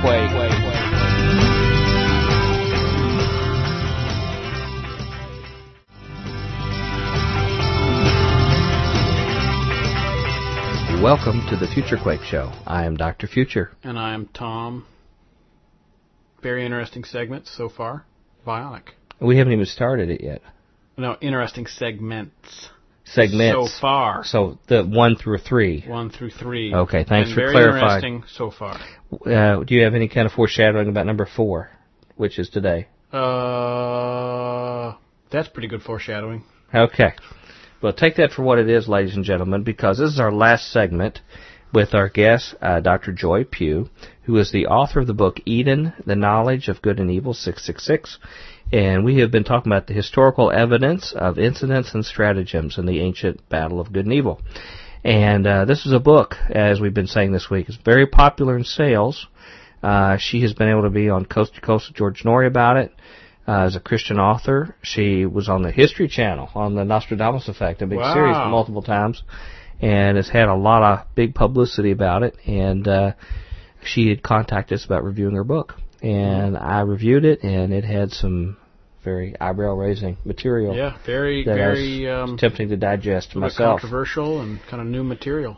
Yeah, and controversy is sort of how this show goes. But what I want to suggest to our listeners, if you decide to get the book, get you a Bible, compare it to what the Bible says, as she suggests you do, and we do, and you decide what you feel like fits with the Bible, and give us some feedback, too. Yeah. But until then, here's our last segment with Dr. Joye Pugh, and we'll be back to wrap it up here at Future Quake. Well, I want to make sure I understand something here, because this was something that was probably one of the biggest eyebrow raisers I had when I read the book. And there were lots of those incidents when I read the book. I mean, it was a lot of surprising thoughts. But the idea of having 2 arcs, one that was the traditional one with Noah and the family in it, and if I understand you correctly, a second arc that basically the bad guys had, where they stored their stuff in and it survived. You know, there's been a lot of issues wondering how certain creatures survived on the other side, like the Nephilim and others, and people have speculated. But this was a new one on me. And I was wondering, where did this information about a second ark come from, and why do you think it's not mentioned in the Bible? Well, I just think that the information that I was able to gather was from Ron White's archaeological excavations. My question had always been, how was it that the information that God, or the people that God had tried to, let's say, get rid of in the prior flood days and to bring Noah through there, why was the fact that when, Noah and his sons and their wives stepped off the earth, did we have any additional evil at that point? How did that continue? Because we look at the genetic capabilities of the giants still manifesting themselves, because Moses, encountered them when he and the Israelites were leaving from Egypt. So we know that trait still exists. How did that happen? And how did, like you say, certain bad things still manifest themselves? The fact that Ron White's research showed that this ark was there, which I don't think it survived the flood. I think it sunk. I don't think that, the people that were there, they were dead. Okay. And apparently were buried there beside this particular ark that appeared to be giants. I truly believe that he was the author. He was the author of a 2-ark theory, that there are actually two arcs on the mount. Okay. All right. And you can go to his website and pull up and find out about the ark that was at the base of Ararat and how that ties in a little bit with the stories that the Sumerians told in regard to the deluge. Because Noah is different than the guy that they're talking about. Now, he still has a museum, isn't that correct? Even though he's deceased, he has a museum that's still open. Am I thinking of the right?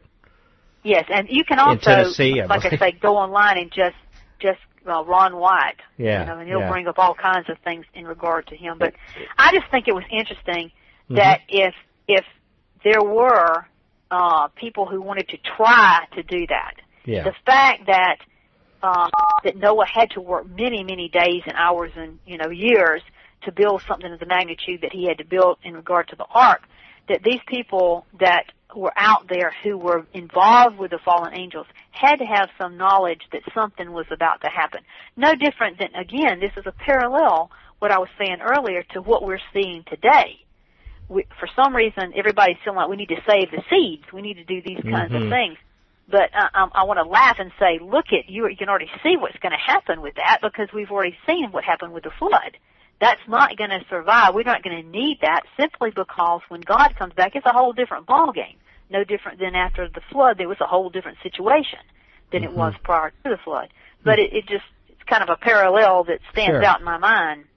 You know, another, and this was just a little small tidbit, that another thing that, you make me feel like when I read your book that I don't get out much, because there's a lot of information that I hadn't bumped into. And that with Ron White, you know, I was familiar with him in general, but I hadn't gone that deeply as information. I must look at it more.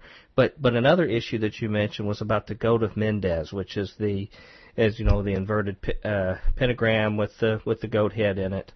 And you'd mentioned in there that it was said that it was intended or created to honor Ham, is some kind of ancient symbol. Does that ring a bell with you? And if so, do you know where that came from? Well, a lot of the things like that I were able to find were like within the secret teachings of the Masonic Lodge, and also some of the what they call the secret teachings of all the ages. And then I have, and I've had since I was a little girl, a whole encyclopedia set of man, myth, and magic that goes into details as to why a goat was involved versus sheep. And we know that, you know, throughout the biblical history, we've heard God was going to separate the sheep from the goats. We've also heard that, you know, and there's been people that have emailed me forever saying, you know, Ham was considered cursed, and so he was a black man.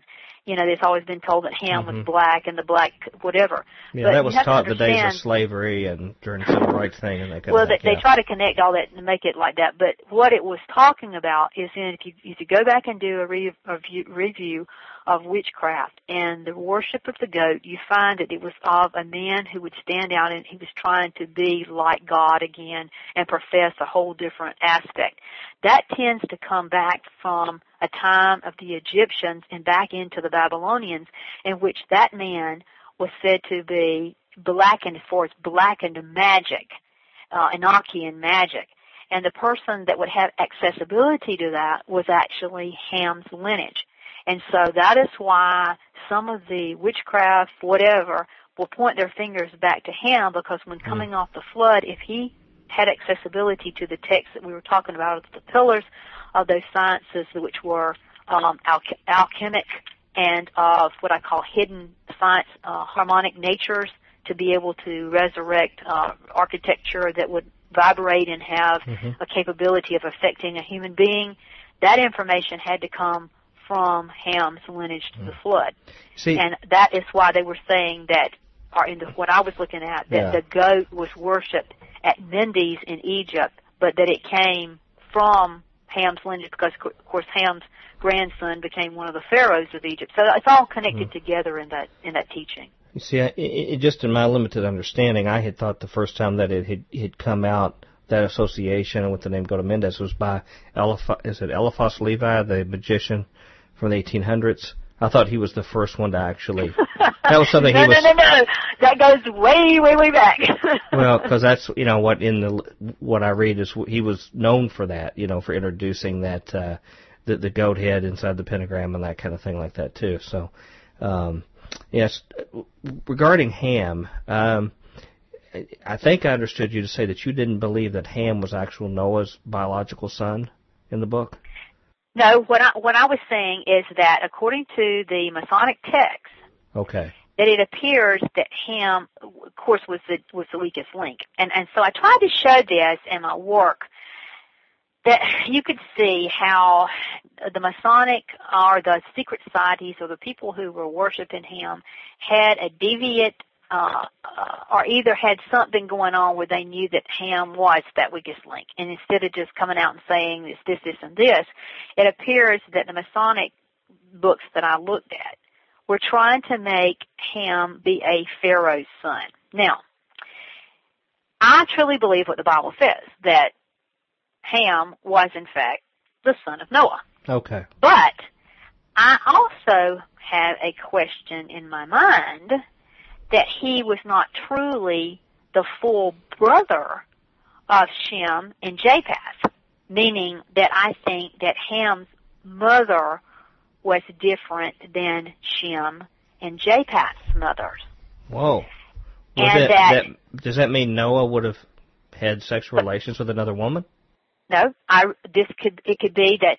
The thing about it is, first of all, biblically, the Bible is silent as to who Noah's wives or wife ever was. Now, outside biblical text, there's been indication that Noah married one of one of the Canaanite women. And, that again, that's outside biblical text. But the fact and the way that the Bible treats the way it doesn't make sense to me, some of the context in how the biblical scripture is written in regard to how Ham's lineage was set up. And because of that, I feel like that it talks about Japheth being the oldest and then Shem. You find that there's also differences in the way they keep up with the dates and who did what in regard to Ham, Shem, and Japheth's lineages. And I think that is showing us that something is making, I think that the Bible is telling us, but we're not really paying attention to it. We're not reading it like it is written. Because when Ham actually has this thing where he goes into Noah and he uncovers his nakedness, and then it has Shem and Japheth going back and walking backwards and recovering their father's nakedness. There's something very strange to that, because the nakedness in the Bible is also sexual. And in some of the Messianic literature, I found even notations that it could have been that Ham had had a homosexual relationship with his father.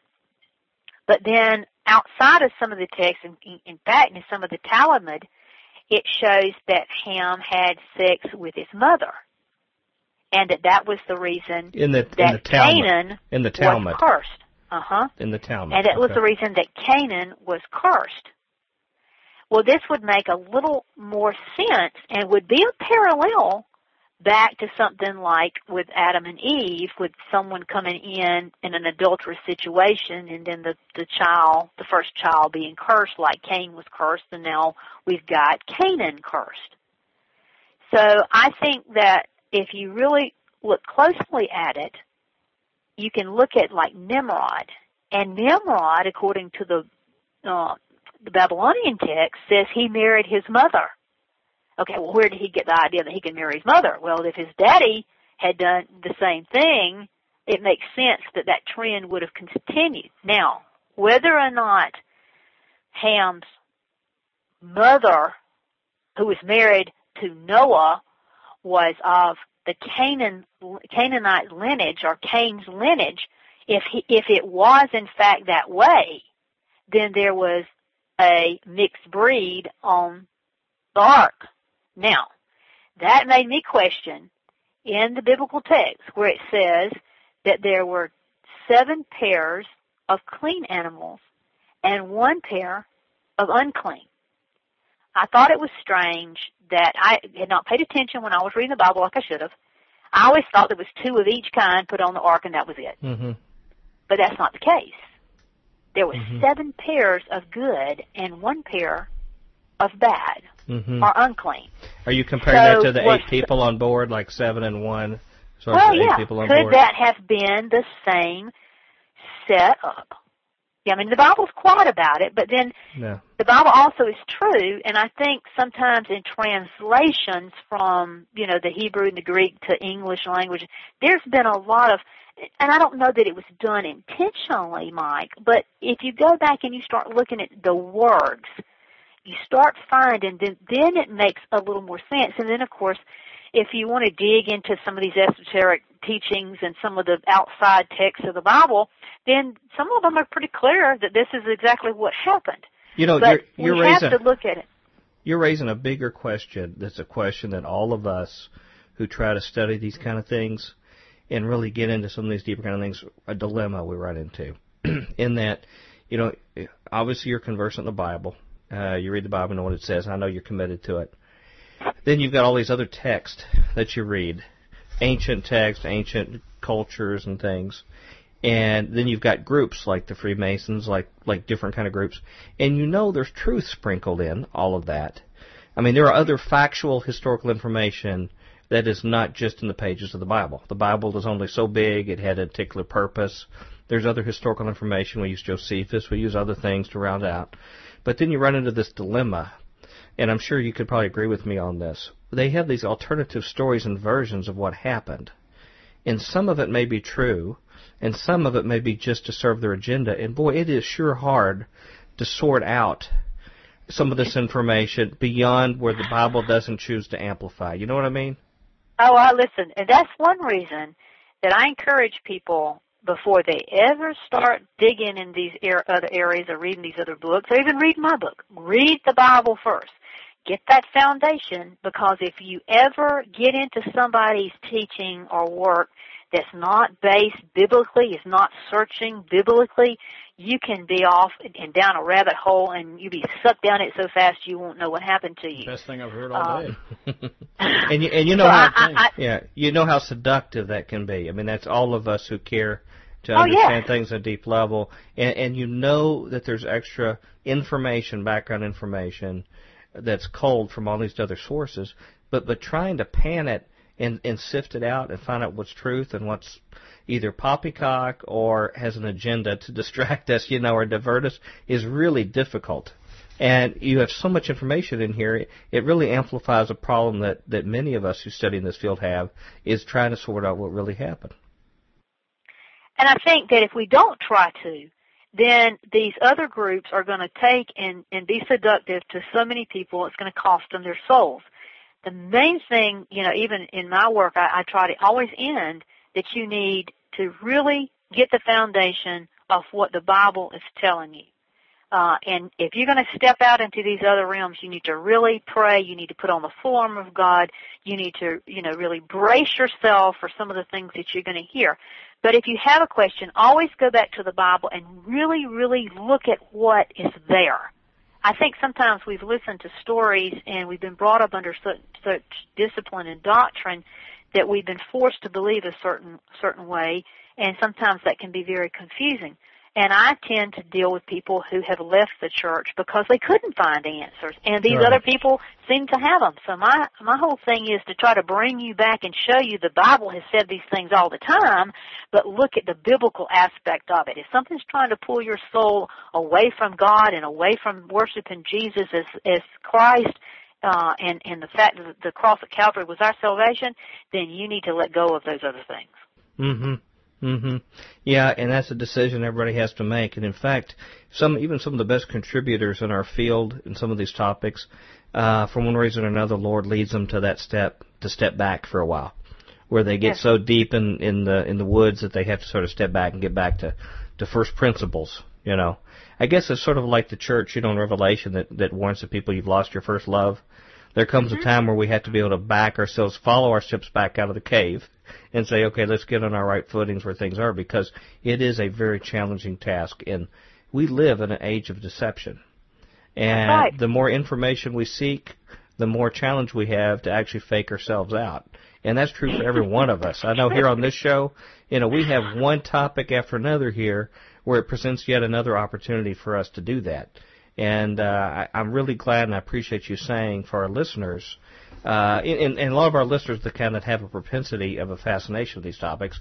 And, even the limited information that we were going to cover here today, I've only gotten through about half of it, or maybe a little less than half of it, in the information, because it's such a deep path to be able to understand. And what I'm trying to do myself is discipline myself to separate what I know for sure from God's Word, and even then be open to a fresh perspective on God's Word, and what we don't know for sure, but what we hypothesize or speculate on it, because that's about the best we can do with some of these kind of pieces of information.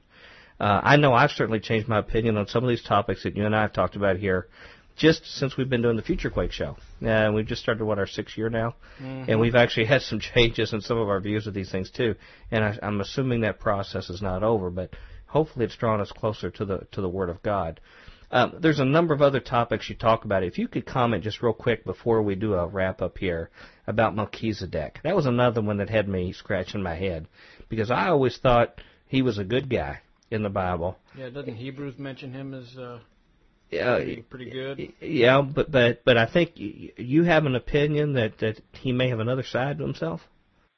Well, it just seems to me that from the text of Melchizedek, that he, of course, had no father, no mother. He was, that he had to be like an angel.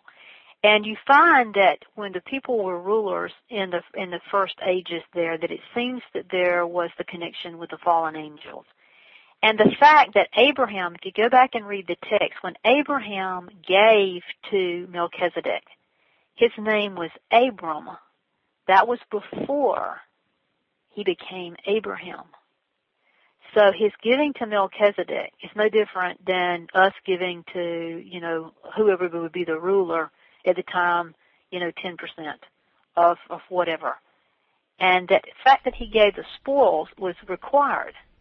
And in the Bible it talks about, I think the scribes and Pharisees hit Jesus with, what you give or whatever, and he says you give to Caesar what is due Caesar or whatever. That's the same thing that I believe that was happening with Abram. And if we notice, it was before he was changed to Abraham that he was dealing with Melchizedek. The other thing is the fact that when King David became king, that order was taken out. Now, if that was the perfect order, why would you remove Melchizedek and put in the lineage of the Levites and the priest that David had? And then why was it necessary to then move them out of the way and put back Jesus? Now, what Jesus was that he was in fact like Melchizedek in that he had no beginning, no end, even though he was born and went through the trial of being human and actually dying and then resurrecting in eternal life, that we would never have to have another priest king, or whatever. But I think it's a relationship showing that there was a spiritual being that people were paying homage to there in the beginning, and that it was replaced by the reason that that was not the correct way, or if it had been, then, of course, King David would have never replaced it. See, all I've ever heard was that Jesus was, his priesthood from the book of Hebrews was of the priesthood of Melchizedek. In other words, it was a foreshadowing of Jesus' priesthood. In other words, there was a positive association in the passage. That's the first time I've ever heard a negative connotation of Melchizedek. I just find that it's very interesting that it was all before Abram became Abraham, and that it was I think it was in the context of the other, because if it had been like it was, there was no need to take something that was spiritual and replace it with human priest, which, the reason we had Jesus replace it was because those priests could not stay pure. I mean, all the sacrifices in the world for the people, and they still weren't pure. Yeah. So if Melchizedek was so perfectly pure, why do we take it and lose it and replace it and then turn around and replace it again? That does not make sense to me. Well, Dr. Pugh, you better watch what you say about him, because if he does have no end, then he might be listening to the show here. Yeah. So listen, all the fallen angels have no end except when it's finally said and done and they're thrown in that final abyss. Yeah. Right. Well, I tell you what, we've come up to the end of our show time here, and this was a scratching the surface of the surface. So little of the material in here, but I think it's given our listeners a taste for them to decide if they might want to look into this further in the book. Obviously, it's been an extremely popular book, so it's been one of the best-selling books in prophecy, I guess, for the last couple of years, huh? Well, the main thing is, if anybody has any questions from our shows, they can call, email me. Go to www.drjoye, that's drjoye.com. You can go where it says contact me, and my email address is there, and you can send me an email for a question. I'll be glad to answer. Sometimes I get 1,000 in a day, but I do try to finally get back to everybody's question. Okay. It's important for me to be able to answer, questions that people might have, because I do want them to see truth. Sure. And not be messed up by this New Age stuff, because, Mike, as we get closer and closer to the end of time, the Bible tells us you can't tell the truth from the lie, and we're getting there really quick. Well, that's one thing we understand here. Now, you've got a musical album coming out, too? Yes. It was released really starting today, and you can go to my website. You can listen to some of the selections, and also the links to be able to buy it and that kind of thing will be available there, too, as well. Okay. Well, I want to thank you so much for joining us, and be looking forward to hearing to see if you've got another book coming out, if you've got one in your hip pocket in the future. I've got so much information now. I just need a secretary to sit down that I can just say, do this, and write it down for me real quick. This might take you another 7 years after that last one. Listen, It probably would, and I don't know that we've got 7 years before we've got right. to be looking at some really situations on this earth. Well, I warn the listeners, it takes 7 years to read, much less prepare for that book, because it's a densely packed book. So, Dr. Pugh, thank you so much for joining us. We really appreciate it very much. Well, it was so nice being on your show, and I just ask that God would continue to bless you in what you're trying to do, and that is bring truth to this world. Well, thank you so much for your support, and we look forward to having you back again soon. Thanks. We're back at Future Quake with Dr. Future. And Tom. Yeah. Bionic.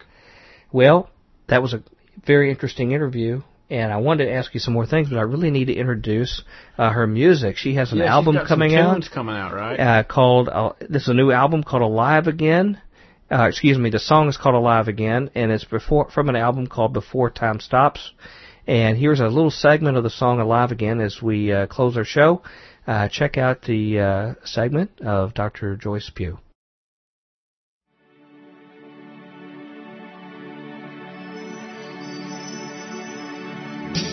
Waiting in Gethsemane for the end. It won't be long now. Soldiers will take me, nail me to a tree. They'll be fighting over me. Herod will stand before me of his own accord, thinking he has power. Okay, that was it. That was it. And we need to bring in Merv to tell our listeners how to contact us at Future Quake. Future Quake radio broadcasts are archived at www.futurequake.com, suitable for downloading or streaming, as well as other show information. Email Dr. Future and Tom Bionic at drfuture@futurequake.com. That's DRFUTURE at futurequake.com. Tell us your name, city, and radio station or internet, and if we can use your name on air. Comments on the show's topics or guests, or suggestions for future show topics or guests are most welcome. Dr. Future and Tom will discuss selected emails each week during the radio broadcast.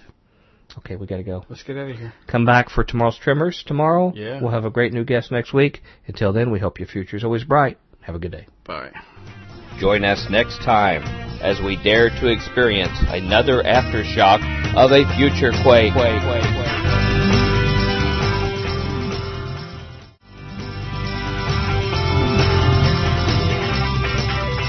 Welcome to the Future Quake Show. I'm Dr. Future. And I'm Tom. News time, Revelation 18. Let's kick the beast in the teeth, Bionic. Okay. In spiritual sense. That'd be a nice name for the show.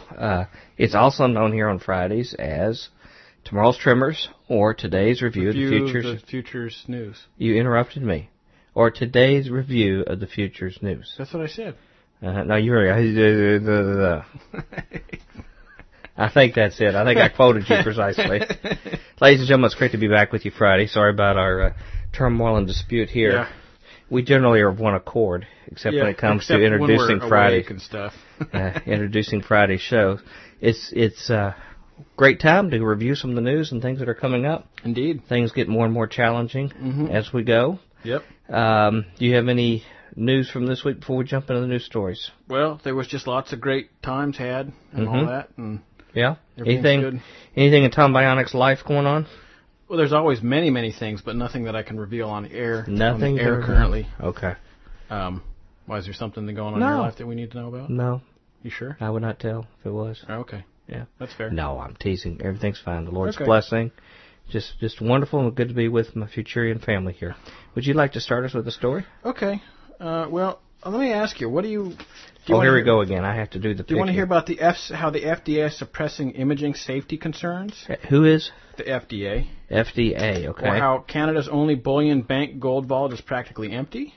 Okay. Or Ashtabula County, the judge... Ashtabula, yeah. Okay.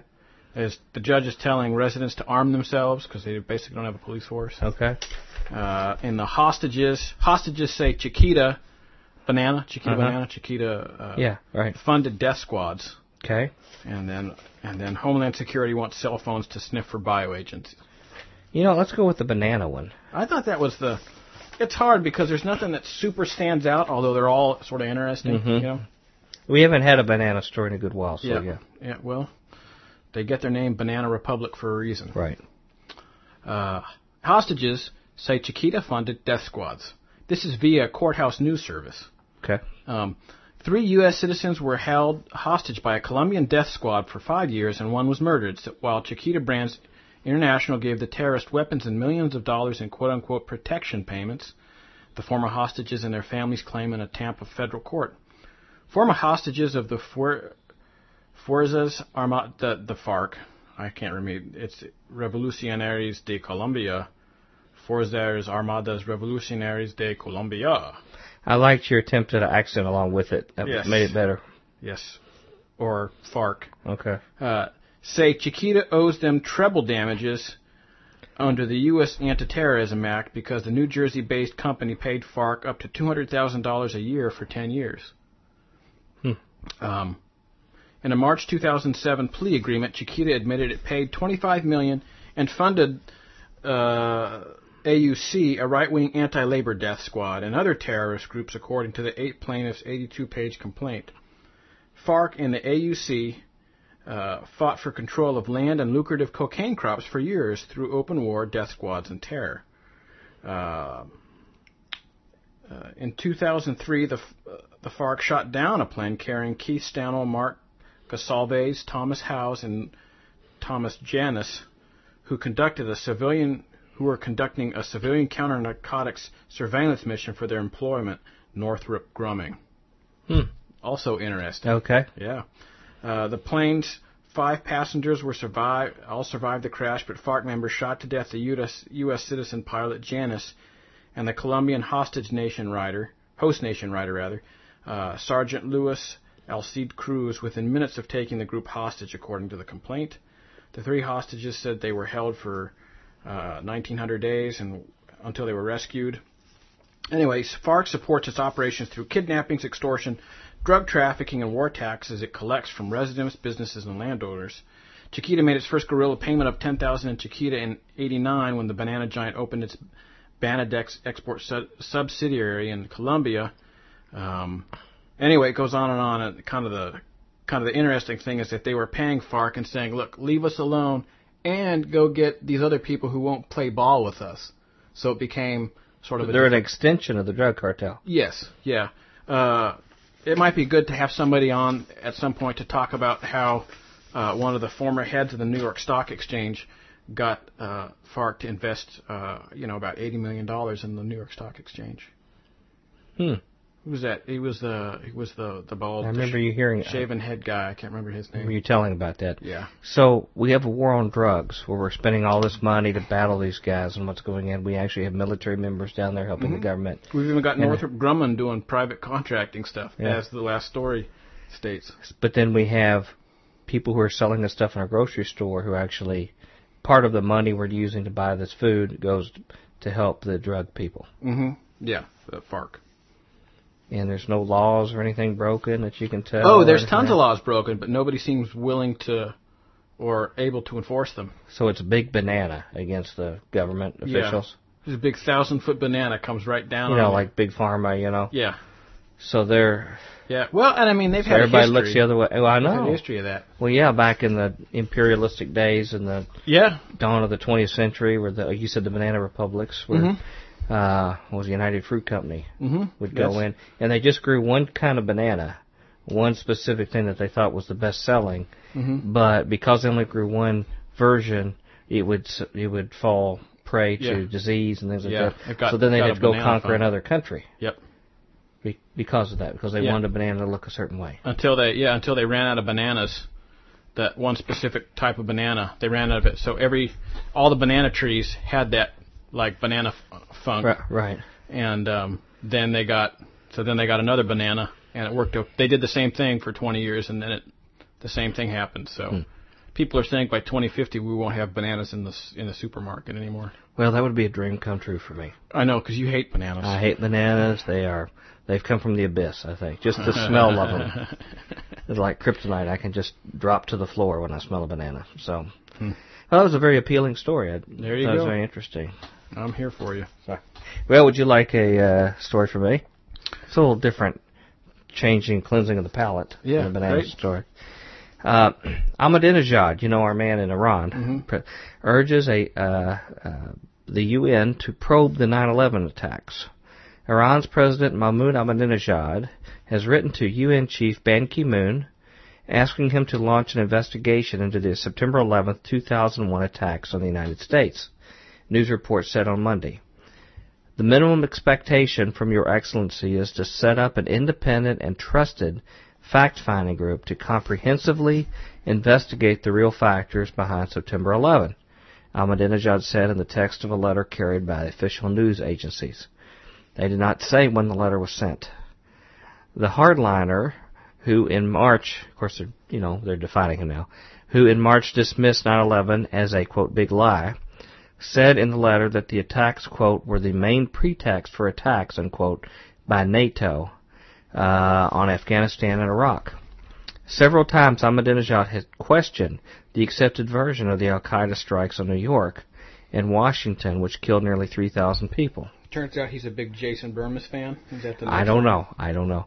In January, he branded September 11th, quote, a suspicious affair, similar to the Holocaust, in which he dismissed as a, quote, myth in 2005 during widespread condemnation. Ahmadinejad's latest remarks come with Iran locked in a standoff with world powers led by the United States over Tehran's controversial nuclear program and risking tougher sanctions over its defiance. In his letter, he also asked Ban to condemn Sunni militant Abdul Malik Rigi and those who backed him. Rigi, head of the rebel Jandala Soldiers of God group, was captured by Iranian intelligence agents in February. According to officials in Iran, he had lived in Pakistan, from where he launched attacks inside the Islamic Republic. Based on the legal and humane duties of the Secretary General, we want outright condemnation of Rigi's crimes in defense of the Iranian nation's rights as a victim of terrorism, Ahmadinejad's letter said. He demanded, quote, condemnation of NATO backing for this regional terrorist and impeachment of the criminals who backed him. So he's saying that NATO has been backing this terrorist. Iran touted Rigi's arrest as a major success and a blow to the United States and Britain. And state television showed what it said was Rigi confessing that he had received U.S. backing. Rigi reportedly spearheaded several bloody insurgent attacks in southeast Iran's Sistan-Baluchistan province, which borders both Pakistan and Afghanistan. Baluchistan, huh? Yeah, that too, yeah.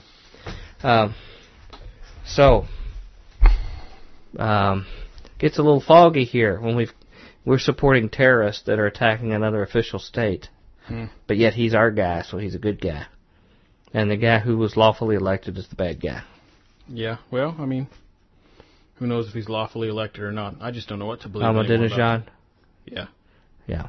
Because he was like the mayor of Tehran, which is a pretty inconsequential position. And then all of a sudden, like,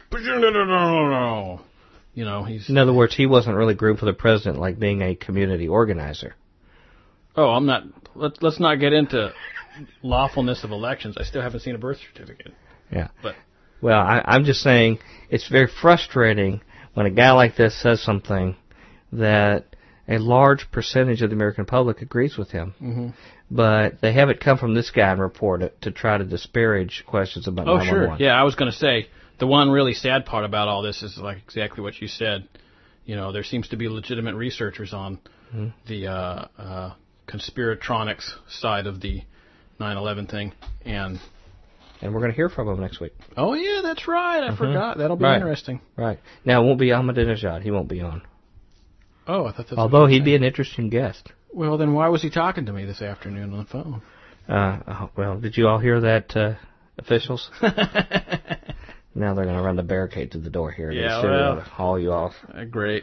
At least I'll get to the... He'll be gone soon. I'll have my choice of bunks in the FEMA camp. They're probably going to stage some kind of nuke event here in the U.S. as a pretext to go get him. Yeah, no, that's actually Very interesting. I am wondering the same thing. Mm-hmm. You heard it here first here, folks. Mm-hmm. Yeah, so they'll lock us up first. Yep, well, that's okay. fine. You get your choice of bunk in the concentration camp. Yeah, it'd be like the skipper and Gilligan, I guess. Mm-hmm. Well, I guess it's my time, huh? Yes. All right. Unless you want to, pass. I don't know if pass is what's the next one you favorable. got? I've got one about. I've also got another Ahmadinejad about Tehran. 5 million people fleeing Tehran. No, we've heard enough about Ahmadinejad for one day. You don't want to hear that? It's a big deal. Okay. Well, have you heard about that in the news today? 5 million That's people? Breaking. Yeah. No, I haven't. So it's like 5 million. That's no big deal for you, huh? I have make that many phone calls in a morning. Yeah, you sound like Mussolini. He says, "Yeah, what is one human life in the affairs of the state?" With you, it's 5 million. I'll tell you what, if it gets me in there on the authentic Italian food, I mean, anything's give possible. us a story. Okay, FDA suppressed image safety concerns. A former Food and Drug Administration scientist said Tuesday his job was eliminated after he raised concerns about the risk of radiation exposure from high-grade medical scanning. Okay. Sweet. Awesome. Wow, this stuff turned my face green. Should I be worried? No, don't worry. Dr. Julian Nicholas told an audience of imaging specialists that he and other FDA staffers were pressured to change their scientific opinion by managers in the agency's medical device division. Nicholas, now a physician at the Scripps Clinic in San Diego, very prestigious clinic, said he and 8 other staffers raised their concerns with the division's top director, Dr. Jeffries last September. Scientific and regulatory review process for medical devices was being distorted by managers who were not following the laws, Nicholas said. A month later, Nicholas's position was terminated, he said. The allegations about suppression of scientific dissent within the FDA are not the first and come at an inopportune time for the agency. No kidding. Tuesday's meeting was designated to kick off FDA's campaign to reduce radiation exposure from medical scanning. The agency is seeking input from physicians and manufacturers on additional safety controls and training to improve CT scanners and other medical imaging devices. Hundreds of studies have linked certain types of radiation, including the type used in medical imaging, to cancer that can surface decades later. The FDA medical reviewer, Dr. Robert Smith, a colleague of Nicholas who also presented at Tuesday's public meeting, said he had hoped the FDA would learn a lesson from Nicholas' testimony. Science must not be ignored, suppressed, or distorted, as that endangers the public, Smith told the audience. There you go. So even the FDA medical reviewer seems to be siding with Dr. Nicholas's testimony that he said, look, you're not following the laws, and they said, oh, really? You're fired. So we would have less exposure if we had less tests, right? Yes. That should be accomplished with Obamacare, shouldn't it? Shouldn't a lot of that stuff be thrown out because of cost anyway? It's interesting, maybe. Like you'll have to wait 10 years to get an X-ray or something. A couple of people have sent me a little thing where I guess one of the concerns is that there's now they're going to implant a chip in you that has all your medical information, all your vital statistics. So when you go to the doctor, you just kind of hold your right arm out, and they scan it, and they go, oh, yeah, you're one of us. And interesting. Yep. But I don't know that to be the case because I haven't seen the article and, page annotation. Yeah, well, just get it in your forehead instead of your right hand if you bothers you. Maybe. No, don't do that. Well, I'm going to read this anyway. Okay. Okay, this is... I want more Ahmadinejad, not less. Okay? Okay. 5 million should flee Tehran over earthquake fears, Ahmadinejad says. This is in the UK Telegraph newspaper. At least 5 million Tehran residents should flee Iran's capital because it sits on several fault lines and is threatened by earthquakes, President Ahmadinejad said on Sunday. We cannot order people to evacuate the city, but provisions have to be made. At least 5 million should leave Tehran, so it is less crowded and more manageable in case of an incident, the Mayor news agency quoted him as saying. Mr. Ahmadinejad said the government could offer, quote, land, loans at 4% interest, and substantial subsidies, unquote, in the provinces to encourage Tehran residents to leave the sprawling capital. Tehran province has nearly 14 million inhabitants, 8 million of whom live in the city, which straddles several fault lines. Experts have warned that a strong quake in Tehran could kill hundreds of thousands of people. Mr. Ahmadinejad said that 67% of Iran's 74 million strong population lives in urban areas. We cannot predict when an earthquake will happen, but if anything happens to Tehran province's 13.8 million residents, how can we manage that, he asked. You know, he's an expert on traffic and flow, highway engineer. Oh, really? So that's why he some thinks type of that. engineer. I didn't know it was a traffic engineer. Yeah, Iran is prone to frequent quakes, many of which have been devastated. The worst in recent times hit the southern city of Bam, December 2003, killing 31,000 people. Bam! Sorry. Yeah, thanks. I'm sure they appreciate that. Yep. About a quarter of the population and destroying its ancient mud-built citadel. So, he's wanting them to, I don't know how quickly he wants them to leave, but he's saying they need to get out of there. And what I wonder, if he's talking about that quickly, is he thinking that there's something else also that could happen in Tehran? Where he sort of gently sort of reminding them, might be a good idea not to be around here. Yeah, that's kind of what I was thinking, too. Unless you got a bunker, like, you know, y'all want to several get out stories of here below the ground. Unless you have a bomb-proof. Yeah. Yeah. Yeah. Of course, you know, if something didn't happen between now and then, it would certainly be a likely thing at Gog-Magog. There you go. That those earthquakes could cause additional issues. Okay. Canada's only bullion bank gold vault is practically empty. This is via Zero Hedge, they do some really great investigative reporting. Okay. We've actually read a bunch of their stories before, or I have. Is it about landscaping or what? Zero Hedge? Yeah. Yeah, it's kind of the concrete look. Okay. Yeah. I'm sorry. Oh my gosh, we're in trouble. Continuing on the trail of exposing what is rapidly becoming one of the largest frauds in commodity markets history is the most recent interview with Eric King with guys Adrian Douglas, Harvey Organ, who recently testified before the CFTC hearing, and his son Lenny, in which the two discussed their visit to the only bullion vault bank in Canada, that of Scotia Makata, located at 40 King Street West in Toronto, and find where they found the vault is practically empty.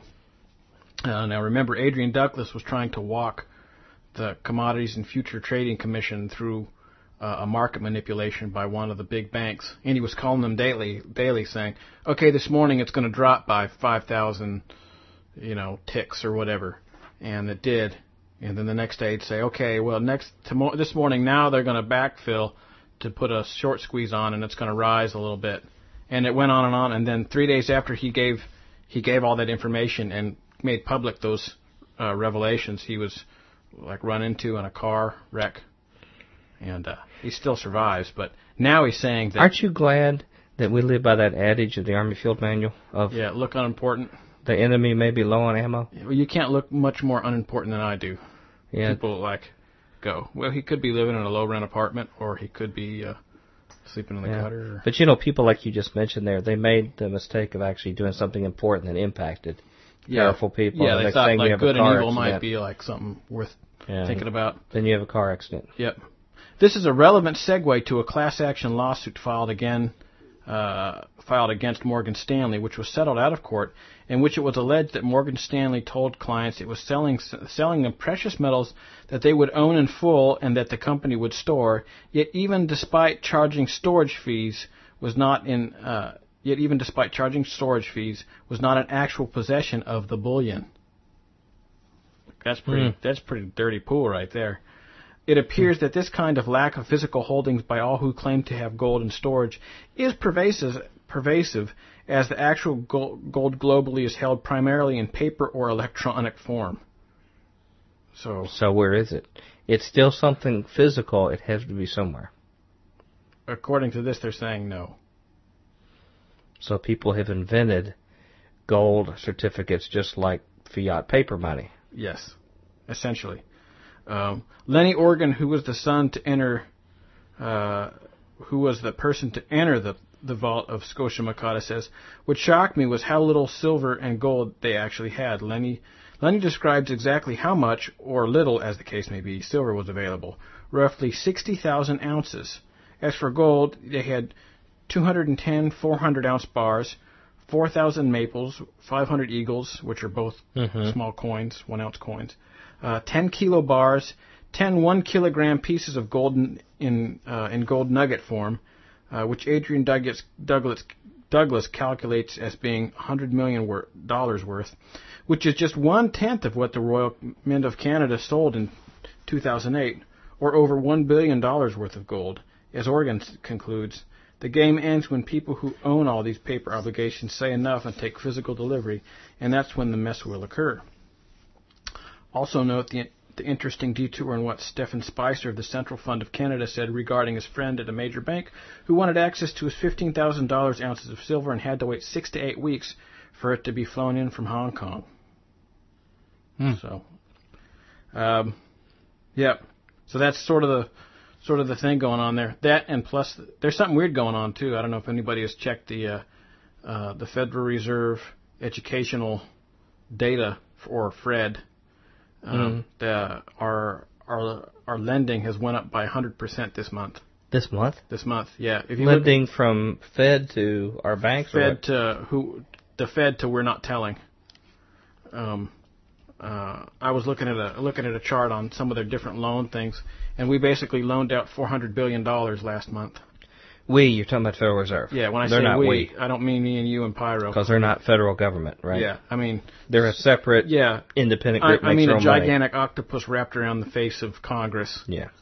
With their proboscis sucking the blood out of the United States, well, otherwise known as the Federal Reserve. I got a question for you. It's related to gold. How long does canned food last? It depends on what you can and how you can it.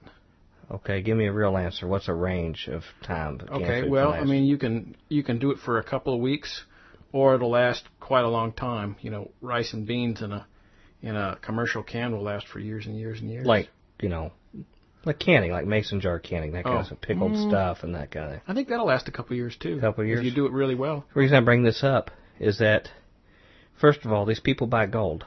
If they don't have their hands on it, is like not having it. Yes. And even if you have your hands on it, if you need to eat, it doesn't do you much good if you got to eat. Well, there's plenty of mineral content. Yeah. So, looks like to me you ought to be able to just hang on to non-perishables yourself that you know you'll use in the future and other stuff, because all this other stuff seems to be like a big scam. Sure. Dried rice and beans will last almost forever. And you just need a safe place to keep it. Yep. Dry. Well, can I mention something real quick here in just a couple of minutes? Sure. Can you do it in song form? Yeah, I'll do it in song form. No, as a sonnet or haiku. Over-the-counter paranormal drug used by 3.1 million Americans to get high. This is from the brainwaving.com website. Great. According to a recent report from the U.S.-based SAMHSA's National Survey on Drug Use and Health, the cough suppressant dextromethorphan, DXM, is found in more than 140 over-the-counter cough and cold medications. In 2006, about 3.1 million persons aged 12 to 25 had ever used an over-the-counter cough and cold medication to get high, that is, used it non-medically. Nearly 1 million persons aged 12 to 25 had used an over-the-counter cough and cold medication to get high in the past year. What isn't popularly known is that at high doses, the dissociative drug, DXM, causes subjective paranormal effects similar to those of ketamine, such as out-of-body experiences, near-death experience, a loss to the sense of causality, sense of presence, encounters with entities, and the occasional experience of extrasensory perception. And they cite the studies here. These reports were also corroborated by a recent survey on paranormal experience with the psychoactive drugs conducted with Dr. Marios Kittinas of the University of Edinburgh. Marios Kittinas? Yeah. And David Luke says we found that several of our survey respondents acknowledge having experience of clairvoyance, psychokinesis, mystical type experiences, and telepathy in particular. Several respondents have independently reported using DXM with others for the explicit purpose of having group telepathic experiences, which they believe to be real and recurrent. And it says it's a legal drug at the present time, with increasing numbers taking it for non-medical purposes. So I got to stop here, but they're finding more. Here's cough medication. I was just listening to the radio this morning, and they were interviewing a guy talking about taking hallucinogens to cure depression. That's going to be a bigger story in Yeah, the future. wow. Somebody else who's big is Merv, who can tell you how to contact us here at Future Quake. Future Quake radio broadcasts are archived at www.futurequake.com, suitable for downloading or streaming, as well as other show information. Email Dr. Future and Tom Bionic at drfuture@futurequake.com. That's DRFUTURE at futurequake.com. Tell us your name, city, and radio station or internet, and if we can use your name on air. Comments on the shows, topics, or guests, or suggestions for future show topics or guests are most welcome. Dr. Future and Tom will discuss selected emails each week during the radio broadcast. Okay. That's the end of the line, buddy. All right, we're done. Enjoyed news with you. It was good. We got through a lot of stories. Got a few stories in today. I had more on the table, so did you. Yep. We'll be back with a new set next week with a great guest. And until then, we hope your future's always bright. Have a good day. Bye. Join us next time as we dare to experience another aftershock of a future quake.